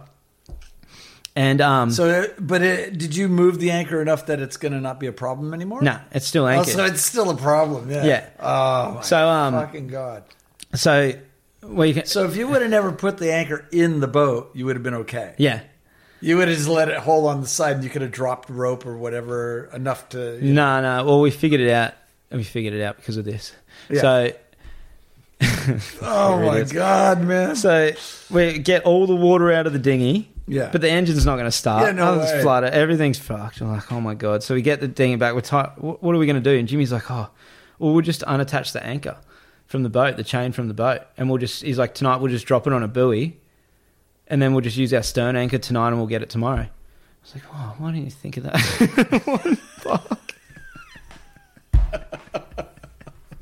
So we've gone up the front of the bow, unattached the anchor from the actual boat. Yeah. Dropped the anchor on a buoy, so it's floating, so it's holding it up. Yeah. So it's there. And then pulled anchor, because we're losing light. Yeah. Sailed in with these other guys, found the route, and then used our stern anchor to anchor that night. Yeah. These guys are just looking at us like, oh, God, what amateurs. They're like looking and shaking their heads. They're like, how did you survive down here? Remember that night we got on the piss with everyone? I remember I slept in the sailbag. I was so drunk. I slept up under the stars in Bennett because, we got pretty drunk that night with all these yachties. And everyone's just like, how have you guys survived? Because the first thing we do is to sink our dinghy in front of everyone. You know what I mean? So now we've lost all our spear gear, our flippers, all this stuff. And I'm like, all right, it's all right. Tomorrow we'll go back there. We've got to get our anchor. We'll get the gear too. We'll get the gear. Yeah. You know what I mean? So now we've got the chain instead of the anchor. We can go back out with our dinghy, grab that buoy, and just take the buoy around the chain. So it was easy. So we got it. Yeah. But now we're looking for all our stuff. And so the three of us are out diving. But I can't consistently dive. So Jimmy is. So we've got to spot him. And Jimmy's like breathing up. Dive. We're looking around like, oh, there's a spear gun. Dives down. I think we got nearly everything back except for one flipper. Like one big dive flipper, like a really good one that we couldn't find. But I remember because zinc and sunscreen you can't really buy in Indonesia. And if you ever do, especially you can buy it in Bali and stuff because it's tourist. But not in Indonesia. Like not up in Sumatra and stuff. They don't have it. Yeah. And if they do, because locals don't eat it, and if you ever did find it, super expensive. So they were stuff that would get loaded up, and when anyone would ever come do trips with us, would get put in a full-on order and get like sunscreen, like board, extra stuff, leg ropes and stuff, get people to bring over for us when they were doing trips with us. But I just remember Jimmy's diving, I'm like looking along going, there's something, dive down, he's diving down, getting everything, constantly diving 18, 20, 22 metres, diving to get our stuff back. And then I remember he comes up and he's like, yeah, that's everything. And I was like, no. I was like, you forgot the zinc. What about the zinc? Go get the zinc. And he just turns. He's like, you fucking try diving 20 metres over and over. He's like, fuck the zinc. I'm like, I'm done. I was like, all right, yeah, fair enough. So we spend. So then The next day, the swell hits. Now I'm the cameraman. So next you got your boat. It's all put back together. It's all put back. I had your shit. Did you get the dinghy running again? Okay, I had to spend the whole night up flushing it out. I had to take everything apart, flush it out, like run water through, like fresh water through it, wash it all down, WD it all up, oil everything, and change the spark plugs, like bleed it, like everything. I had to get it, and I got it going. So it was all good. I spent the night doing that first night. We've got the anchor back. We've got our stuff back. So everything's back to normal. One, yeah. Now the Except surf's for one hit. flipper. Yeah. Yeah, okay. Now the surf's hit, and it's 6 foot, perfect freaking barrels. Just us and the yachties. And this is Treasure Island. And by this stage, my foot's purple, my knee's purple. It's blown up. I can't even walk on my leg because I've been irritating it so much. Yeah. You know what I mean? I've been doing all this stuff, and it's not getting better. It's just getting worse. I can't even stand on my right leg. You know, it's like I've got to up, like trying to sleep at night, like move around, any little movement, just boom, like fuck, like so much pain. So the boys like surf's pumping. Oh, the swell's finally hit. Now we're seeing Treasure Island, like the wave treasures proper start pumping. And we're like, oh my God. And I can't surf. You know, like this is actually so depressing for me. It was so hard. I remember talking to you, like calling you at stages about this because it's so hard, like being so injured on my dream trip. Yeah. Like everything, like my girlfriend wasn't even talking to me because I left to go on my dream trip. Yeah. You know what I mean? Like I'd compromised so much for this trip, and now I've hurt myself. And you know, like the universe throws things at you, and it's all a lesson. But I'm there, and I'm the cameraman. So okay, cool, I get to be the cameraman. So now I'm watching my two best mates go wave for wave in these perfect barrels. And I remember this inside section looked like, because the outside section was a bit heavy, you'd have to get off and race, and then you'd park up and it'd hit the inside ledge and just you'd pull in. And the boys started sitting down the inside bit where they'll just take off and just pulling into these perfect barrels. And I'm thinking, like, all I've got to do is just get to my feet on that takeoff, and all I've got to do is stand there. That's sweet. I can do that. And so I'm strapping my knee up, and I'm going, and I start yelling out, give me a board. And the boy's like, no, you're not surfing. Like they're actually looking out for me. And I'm like, and it's pumped. Like it was one of the hardest things I've had to do in my life. I'm standing there taking photos of my mates get the best waves of their lives, and I'm sitting there and I can't even stand on my right leg, and I'm like, nah, give me a board. So I start yelling, like getting angry, go, give me a fucking board, give me a board, I'm surfing. And they're like, you're not doing it. So they refuse to give me a board. I'm getting so angry, give me a board. And they're like, nah, you're not doing it, man. You can't, you like your legs. And so we're sitting there and we're surfing, so we're there for the swell. But after this, it's like, because we're looking up, we're asking other yachties, where's the closest hospital? Yeah. And the closest, and the whole thing was, we'll see how it goes over a week or a couple of weeks. By this stage, it's 3 weeks. It's not going to get better. And it's getting worse. And they're like, the boy, we're sat down, we're like, all right, we've got to leave the Banyaks, man. We're gonna sail. Like at this stage, we've spent time in Treasure Island. We've gone and we've sailed into the Bay of Plenty and anchored there, which is another bay in the Banyaks, which got really good waves. And I was going out and paddling and like surfing, just laying down. But again, any side movement or duck dive or anything hitting my leg, it just couldn't do it. So I'll just spend the time spearing. And I remember we're there, we're like, we're going to have to go to the hospital. And at the same time, we ran out of food. We completely went dry of everything. We're just like completely... So waves are that good, and we had used all our supplies, all our rice, and we got down to all we had was flour, and we had oil and spices, and Jai being a chef, we just started making bread. And he was making dips with the oil. Oh, it was brilliant. But so like, all right, we'll run out of supplies. There's not many fish around here. Because like, we'll just catch fish. That wasn't a problem. But then in the Bay of Plenty, there's no fish. We're in the Bay of Plenty, which it's called the Bay of Plenty because it's got 3 pumping waves in this one bay. Yeah. And we're like, there's no fish here. Well, there wasn't fish when we were there. And we're like, all right, we've got to set sail for Nias. I think it was like another day and a half or 2-day sail, maybe south. And there's a hospital there. So it's like, all right, we've got to get Aaron to the hospital, find out what's going on with his leg. So we set off sailing for Nias and overnight passage. And I remember we get into Nias and anchor up and straight up go to the hospital. And this is also the first time I got phone reception or anything. So I go to the hospital and I go in there, and I remember I'm sitting there talking to I'm in the hospital room, and I'm thinking like it's going to be a hospital. I heard it's a nice new hospital. Yeah. Right? That's what we got told. Hey, Nias has built a new hospital. That's where you need to go. In Gunung the town Gunung Sitoli in Nias. They got built a new hospital. That's where you need to go. And I'm like, sweet. That means I don't have to go to the mainland. I can go to this new hospital. Get down there. It's like a new hospital. It doesn't have any facilities. It's just one big open room of just hospital beds, but it's like a newer building. It's like and I go, and it's just village doctors still pretty much. And I go in to see this doctor. And she's looking at my leg and she's like, oh, no, it'll be fine. Like, we'll just wrap it up real tight. And which I found out after, that's the worst thing to do. That's the worst thing I'm sitting in this hospital in Nias.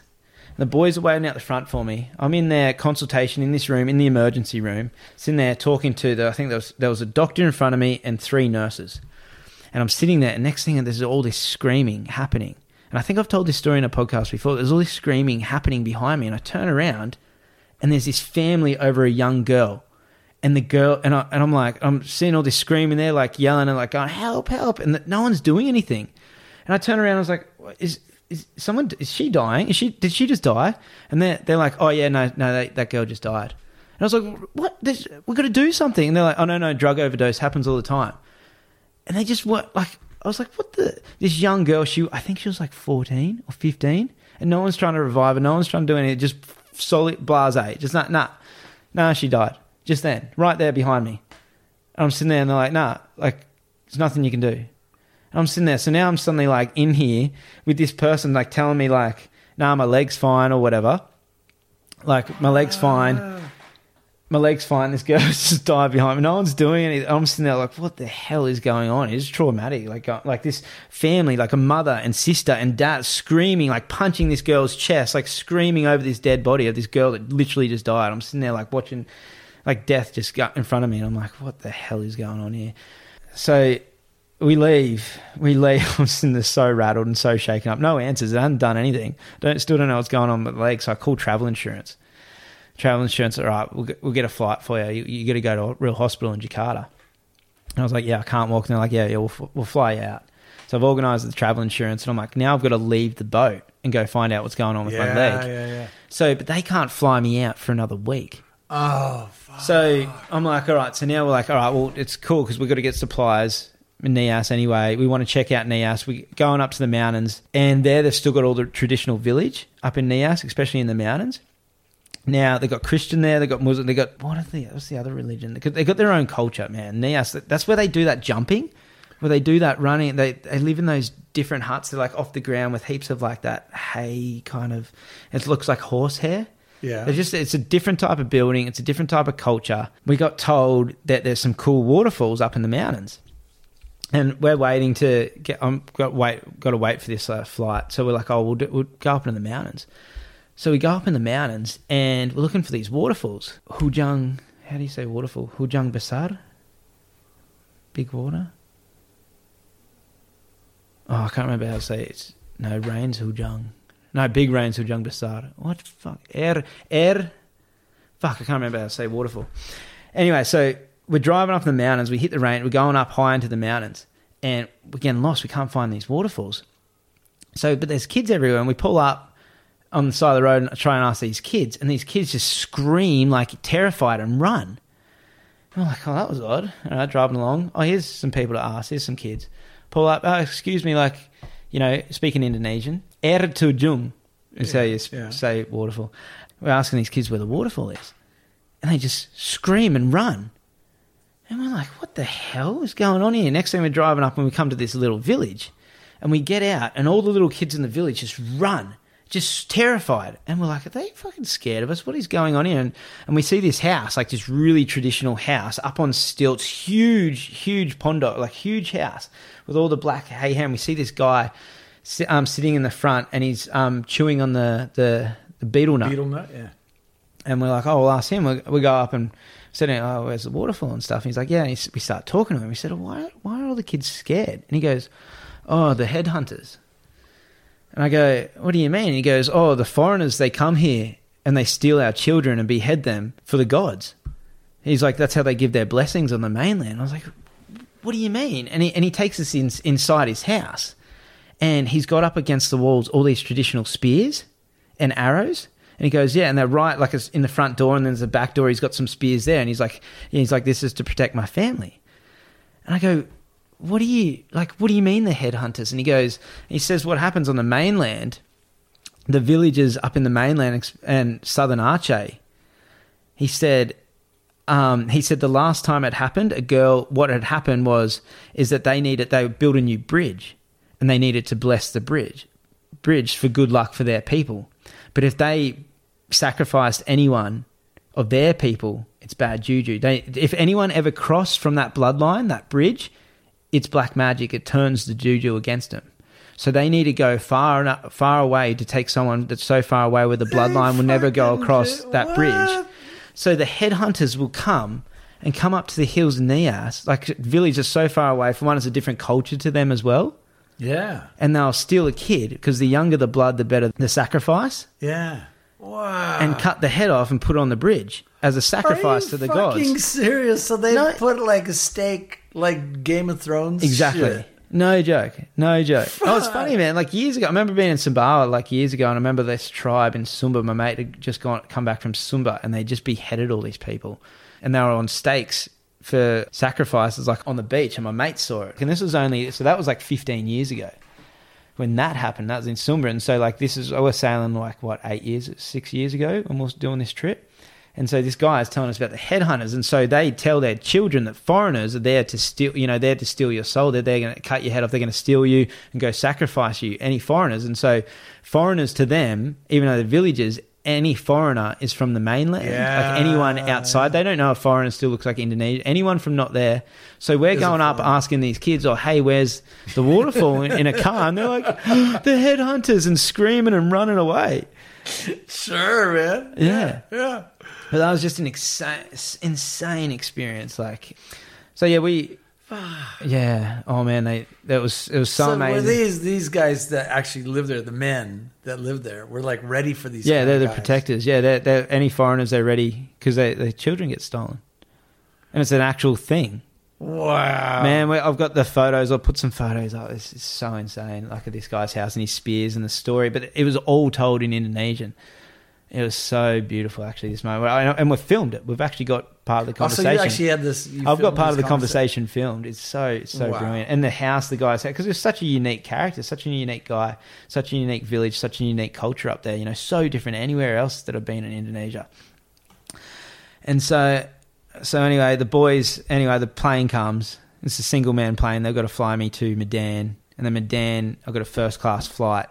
Sick. Have you ever flown first class? Thank you, travel insurance. To Jakarta.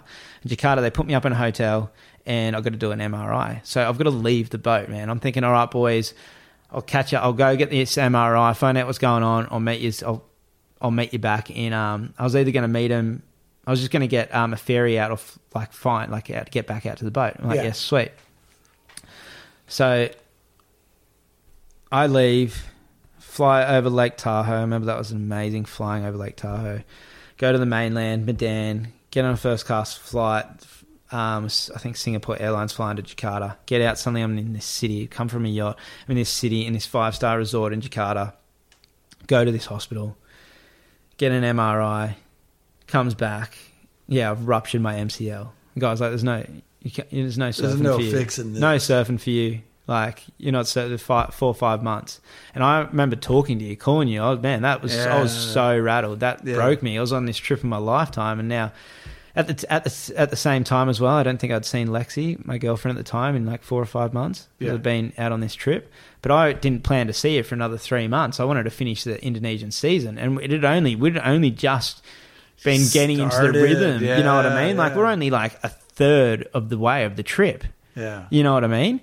And next thing I'm like, man, I just remember that I was so devoed. I remember this is probably the most lost I've ever been in my life, because I was so like, why did this happen to me? My dream trip, everything I'd worked for, everything. I've been dreaming about this trip for years. Yeah. Years. We've been planning it, everything. And like, it just starts happening for me. Everything's happening. And then boom, Yeah, sure. And so I just remember being so depressed. And so I remember talking to travel insurance, and I already had a flight booked to Canada in 3 months' time or 2 months' time to go see Lexi for the off season. Yeah. To go spend, I think I was going to spend 4 months in Canada. And then we're going to do the next season on the boat. And, you know, the whole time I was like, I'm going to convince her to come, you know. But so now I've said to, I didn't say to travel insurance that I was sailing. They didn't know I owned my own yacht and it was sailing. I said I was traveling through Indonesia and I've buckled, but my next flight, my next travels is Canada, and they're trying to push you to go home. And I'm like, nah, I can't go home, because once you go home, then you're in the hospital system here. They don't have to do shit. Yeah. It's like, nah, my next trip's Canada, you know. And I was like, I don't feel comfortable. There's like not physio here, you know, there's not all this stuff. And they're like, all right, we'll bring your flight forward. So they flew me to Canada, man. I flew to Canada 2 months early, and they even flew me back when my knee was better to Indonesia, because I had a flight. Oh man, I got to pay out of like $6,000. Actually, it was actually brilliant. Everything worked out brilliant. They fixed you up and everything and gave you $6,000. Yeah. I don't know why. I claimed. I put in all these receipts for stuff that didn't even, and it, because they paid for all. It was actually really good, and that's why I always say to people, you got to have health insurance. Health insurance, yeah. When you travel, you got to. It was like that. Just even that alone, that MRI or whatever, that would have been thousands. Yeah, you know what I mean. That whole flight, yeah. like that would have been like probably $8,000 or $10,000 to just that whole thing. I was in Nias. Yeah, I had to fly a chartered plane, like a small plane. It was only me on the plane to Medan in the north of Sumatra, and then get on they put me first class because of my knee, because I couldn't walk. I was in a wheelchair by that stage. They put me in a wheelchair. It was sick. They were pushing me around the airport, and so now I've flown to Canada to meet Lexi. And she had moved to Tofino because she didn't want to do the boat trip with me. She wanted to do her own thing, so that's fine. She's moved to Tofino. She's working in a bar there. So I've just moved over to Canada. I just moved to Tofino until my knee. And I remember when I first got there, man, I was in such a dark place because all this, plus I had that expectation on my girlfriend trying to fix things with her because she had so much resentment towards me of like leaving her. So now I'm like in this dark place. My dream trip's falling apart. It was even in a way, it was like I had resentment towards her that she wanted that to happen to me, because she didn't feel bad for me. She wasn't like, oh, whatever, like I'm hobbling around, and her attitude was like, serves you right. You know what I mean? Like So I just remember, and I would have talked to you about this, within a week of being in the forest in Tofino, it was the most grounding, spiritual, opening experience of my life, and how much that island healed me in that, because I went from being in such a dark place to everything just being like, to like this realization of like, this is exactly where I was supposed to be. And some of the best times of my life, like I've had actually everything, I've been having such a good time, but was those times in Tofino when I couldn't even surf. You know what I mean? Yeah. Finding beauty in other things. And I was doing the physio, did everything, started surfing again. I think it was 4 months I spent there. And then I flew back to Indonesia and finished the trip with the boys. Wow. And so 4 months, I think, in Canada, which is an amazing time. And I started teaching surfing there, which was really good because I couldn't surf myself, not until the last like few weeks I was there. I think I didn't surf for 3.5 or 4 months. But I was wading in water, like knee-deep water, and then I was riding a bike every day So to strengthen and doing physio. Yeah. And so that was really good to strengthen back up that MCL. I still had to be so careful with it. But then, I flew back to Indonesia. 4 months later, I flew back to Padang. Did you fly back? Did you have a knee brace when you came back? Yeah. And I flew back, and then I went from... So the boys had been from that stage when they left me. So they did Nias, the bottom of Nias. They did the Tello Island region, then the top of the Mentawais. Just the two of them? Yeah, just the two. Oh, and mates. We had mates go and join them. And then I met them back again in the Mentawais, in Macaronis in the south. And so then we did that together. And that's when we got robbed. Oh, that's a story that hasn't come out yet. Oh, so that's the next part of this, actually. That's when we got robbed and I put the gun to the dude's head. That's that story. But, and then we did that and then sailed back. So I think, I think we can leave it at that, because that's an hour and 40 minutes. Yes, that's what I mean. This is a huge part of my life, because we took a boat. And like even telling these stories now, each little I skip so much, like so many interactions with locals, so many experiences in different villages, meeting people. There was villages like we would be sitting there and like you're out in the middle of the ocean and like, or sailing, you're just off village, and like you get an answer. You want to socialize, you want to party and that, and we'll literally go. I remember going to like discotheques in villages, like not even they're not even discotheques. It was like you go to a village, you're like, where's the party? Yeah, and they take you to like a room that has like a that has a blue light with an extremely loud stereo and just drunk Indonesians, and we'll just go and dance. You know what I mean? Like so many experiences that we had. It's just like, just Yeah. and just but just how raw it was, how primitive it was, how like wild it was. Were you ever scared? Like Heaps. in a village, Heaps. like you just thought, these people, this is not good, right? That we're here, and this could be a fucking problem. Aceh was they didn't like Westerners. Aceh is like that's like the Indonesians have killed heaps of people in Aceh. Yeah, the Acehs didn't. They got their own. They're their own people. If you call them Indonesia, if you call them Indonesians, they hate it. Acehs, they weren't welcome on Westerners, but the villages in the south of Aceh were with us. Yeah, very welcoming, but they just weren't welcoming in the north. And then I remember like one of those actual bar experiences, just getting drunk and like mentally, I'd say like not mentally stable, really drunken Indonesians in the middle of a night, like when we would go like looking for that disco or into a village or looking for a place to have a few beers or something, like we're in this primitive villages and there's like some really drunk guy that's like not right in the head, and then he like kind of wants something from you, bails you up, like trying to get money out of you and like or something, and just like like definitely heaps of situations where you really, but you had to like. That's a lot of I know a lot of people would be too scared to do that. Yeah. You know what I mean? Like it's the same thing. You go like when we sailed through Tonga and all the islands, you're rocking up with really primitive people. Like when you're really getting to these, like you go to an island, it's like when we got robbed, the island that we got robbed on has 2 bloodlines. That's it. You know what I mean? And they, it's like there's 100, I think, and that's a big village. There's 100 people. We went to villages that had like 30 people. You know what I mean? Small bloodline. Very primitive. Wow. You know what I mean? Spears, still hunters, like, they've got clothes on. They've built like really primitive houses or huts that they're living in, but they're not as civilized as what you would expect. Like they're still like parts of Indonesia are so Western now. Bali's so Western. Yeah. Jakarta is so Western.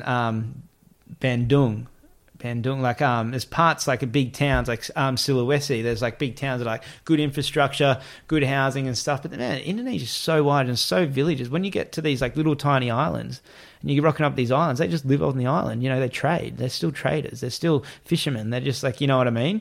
Like they're still like just living in tiny little huts. That's like so. There's no law. I mean, it's like what they decide to do is the law. Yeah. It's like, so it's like if you're causing shit. Or they think you're causing shit. Well, fucking get rid of them. Well, that's why this story that's going to be the next one is when we got robbed. It's like I thought I was going to get my hands chopped off because I reacted in a way to these people that robbed us.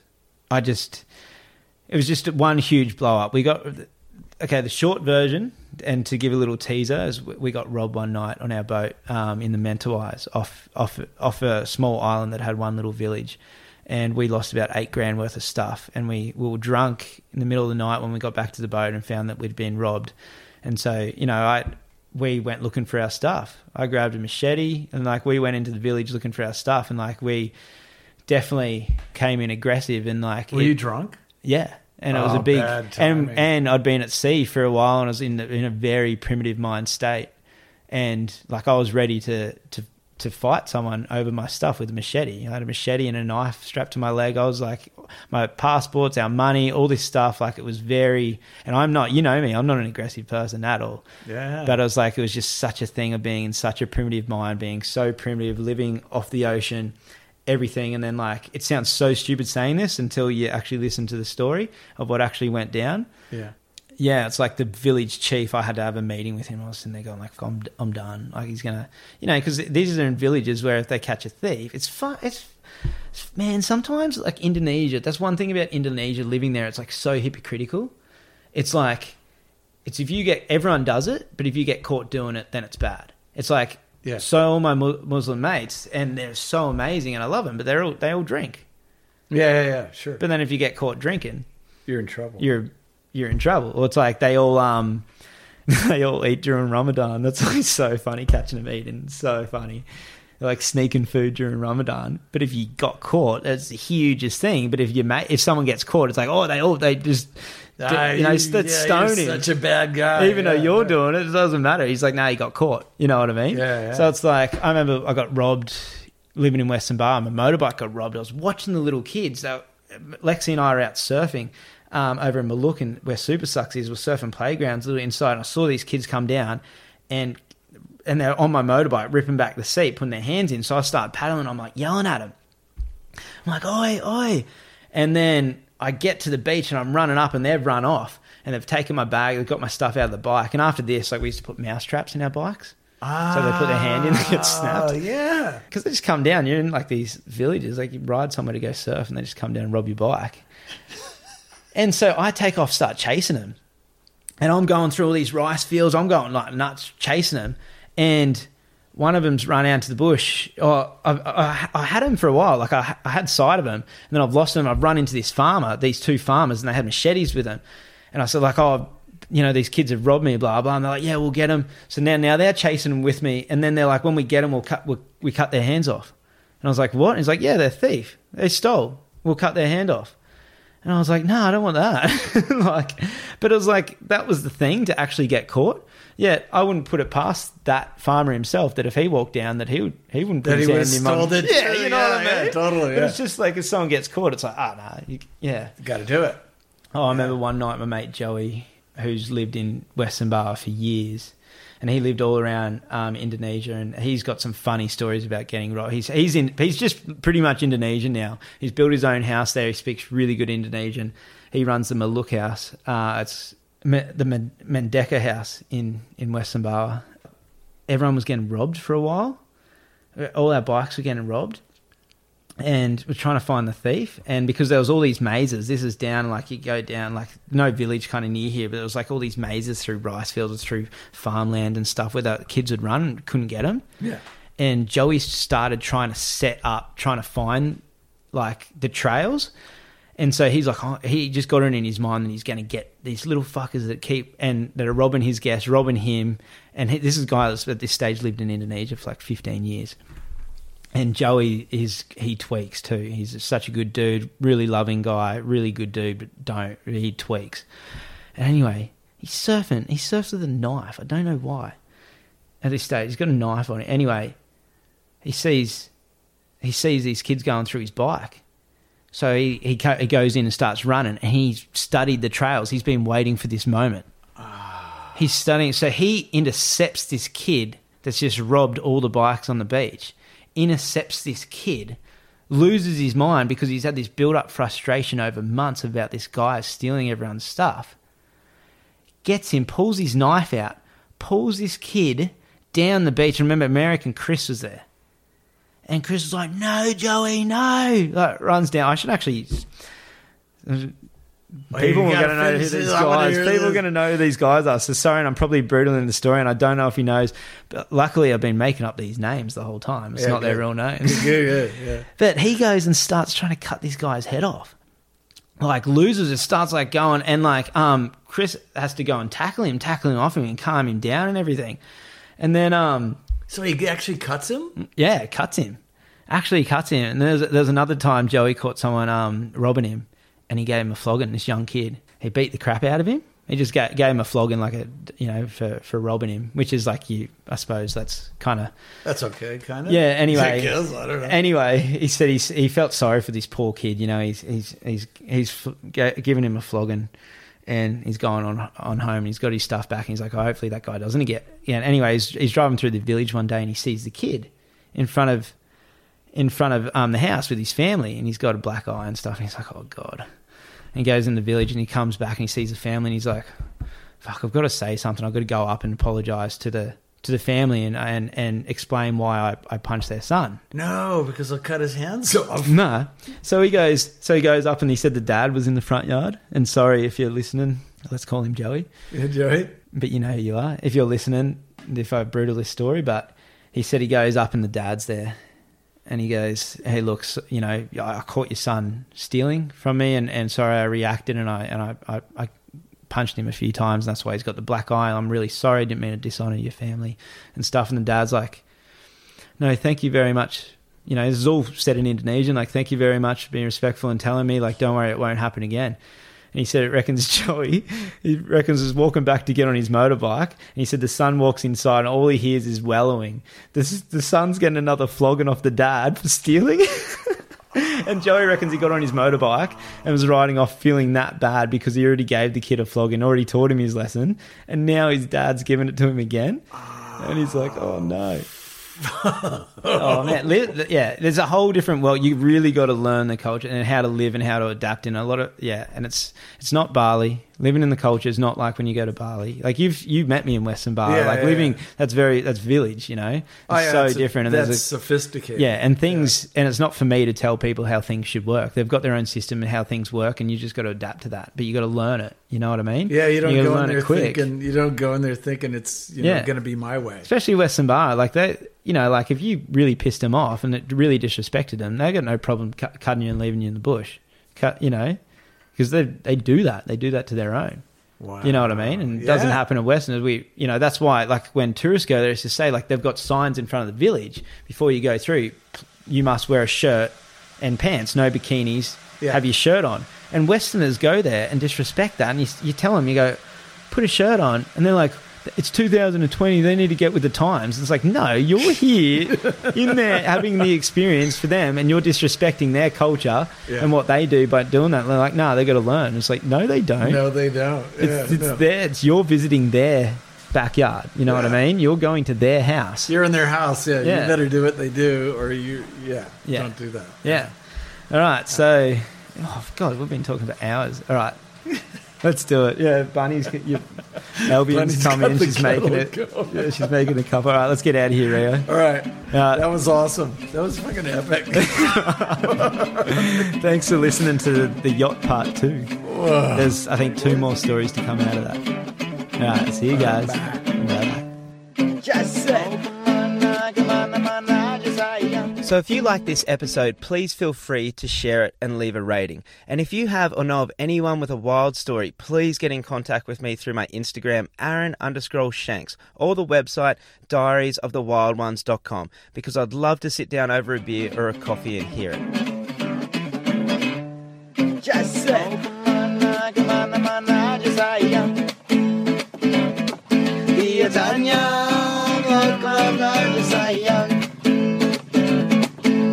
Cari apa, cari cinta, cari apa, cari cewek, bertualangan baru di sini. Cari apa, cari cinta, cari apa, cinta, bertualangan baru di sini.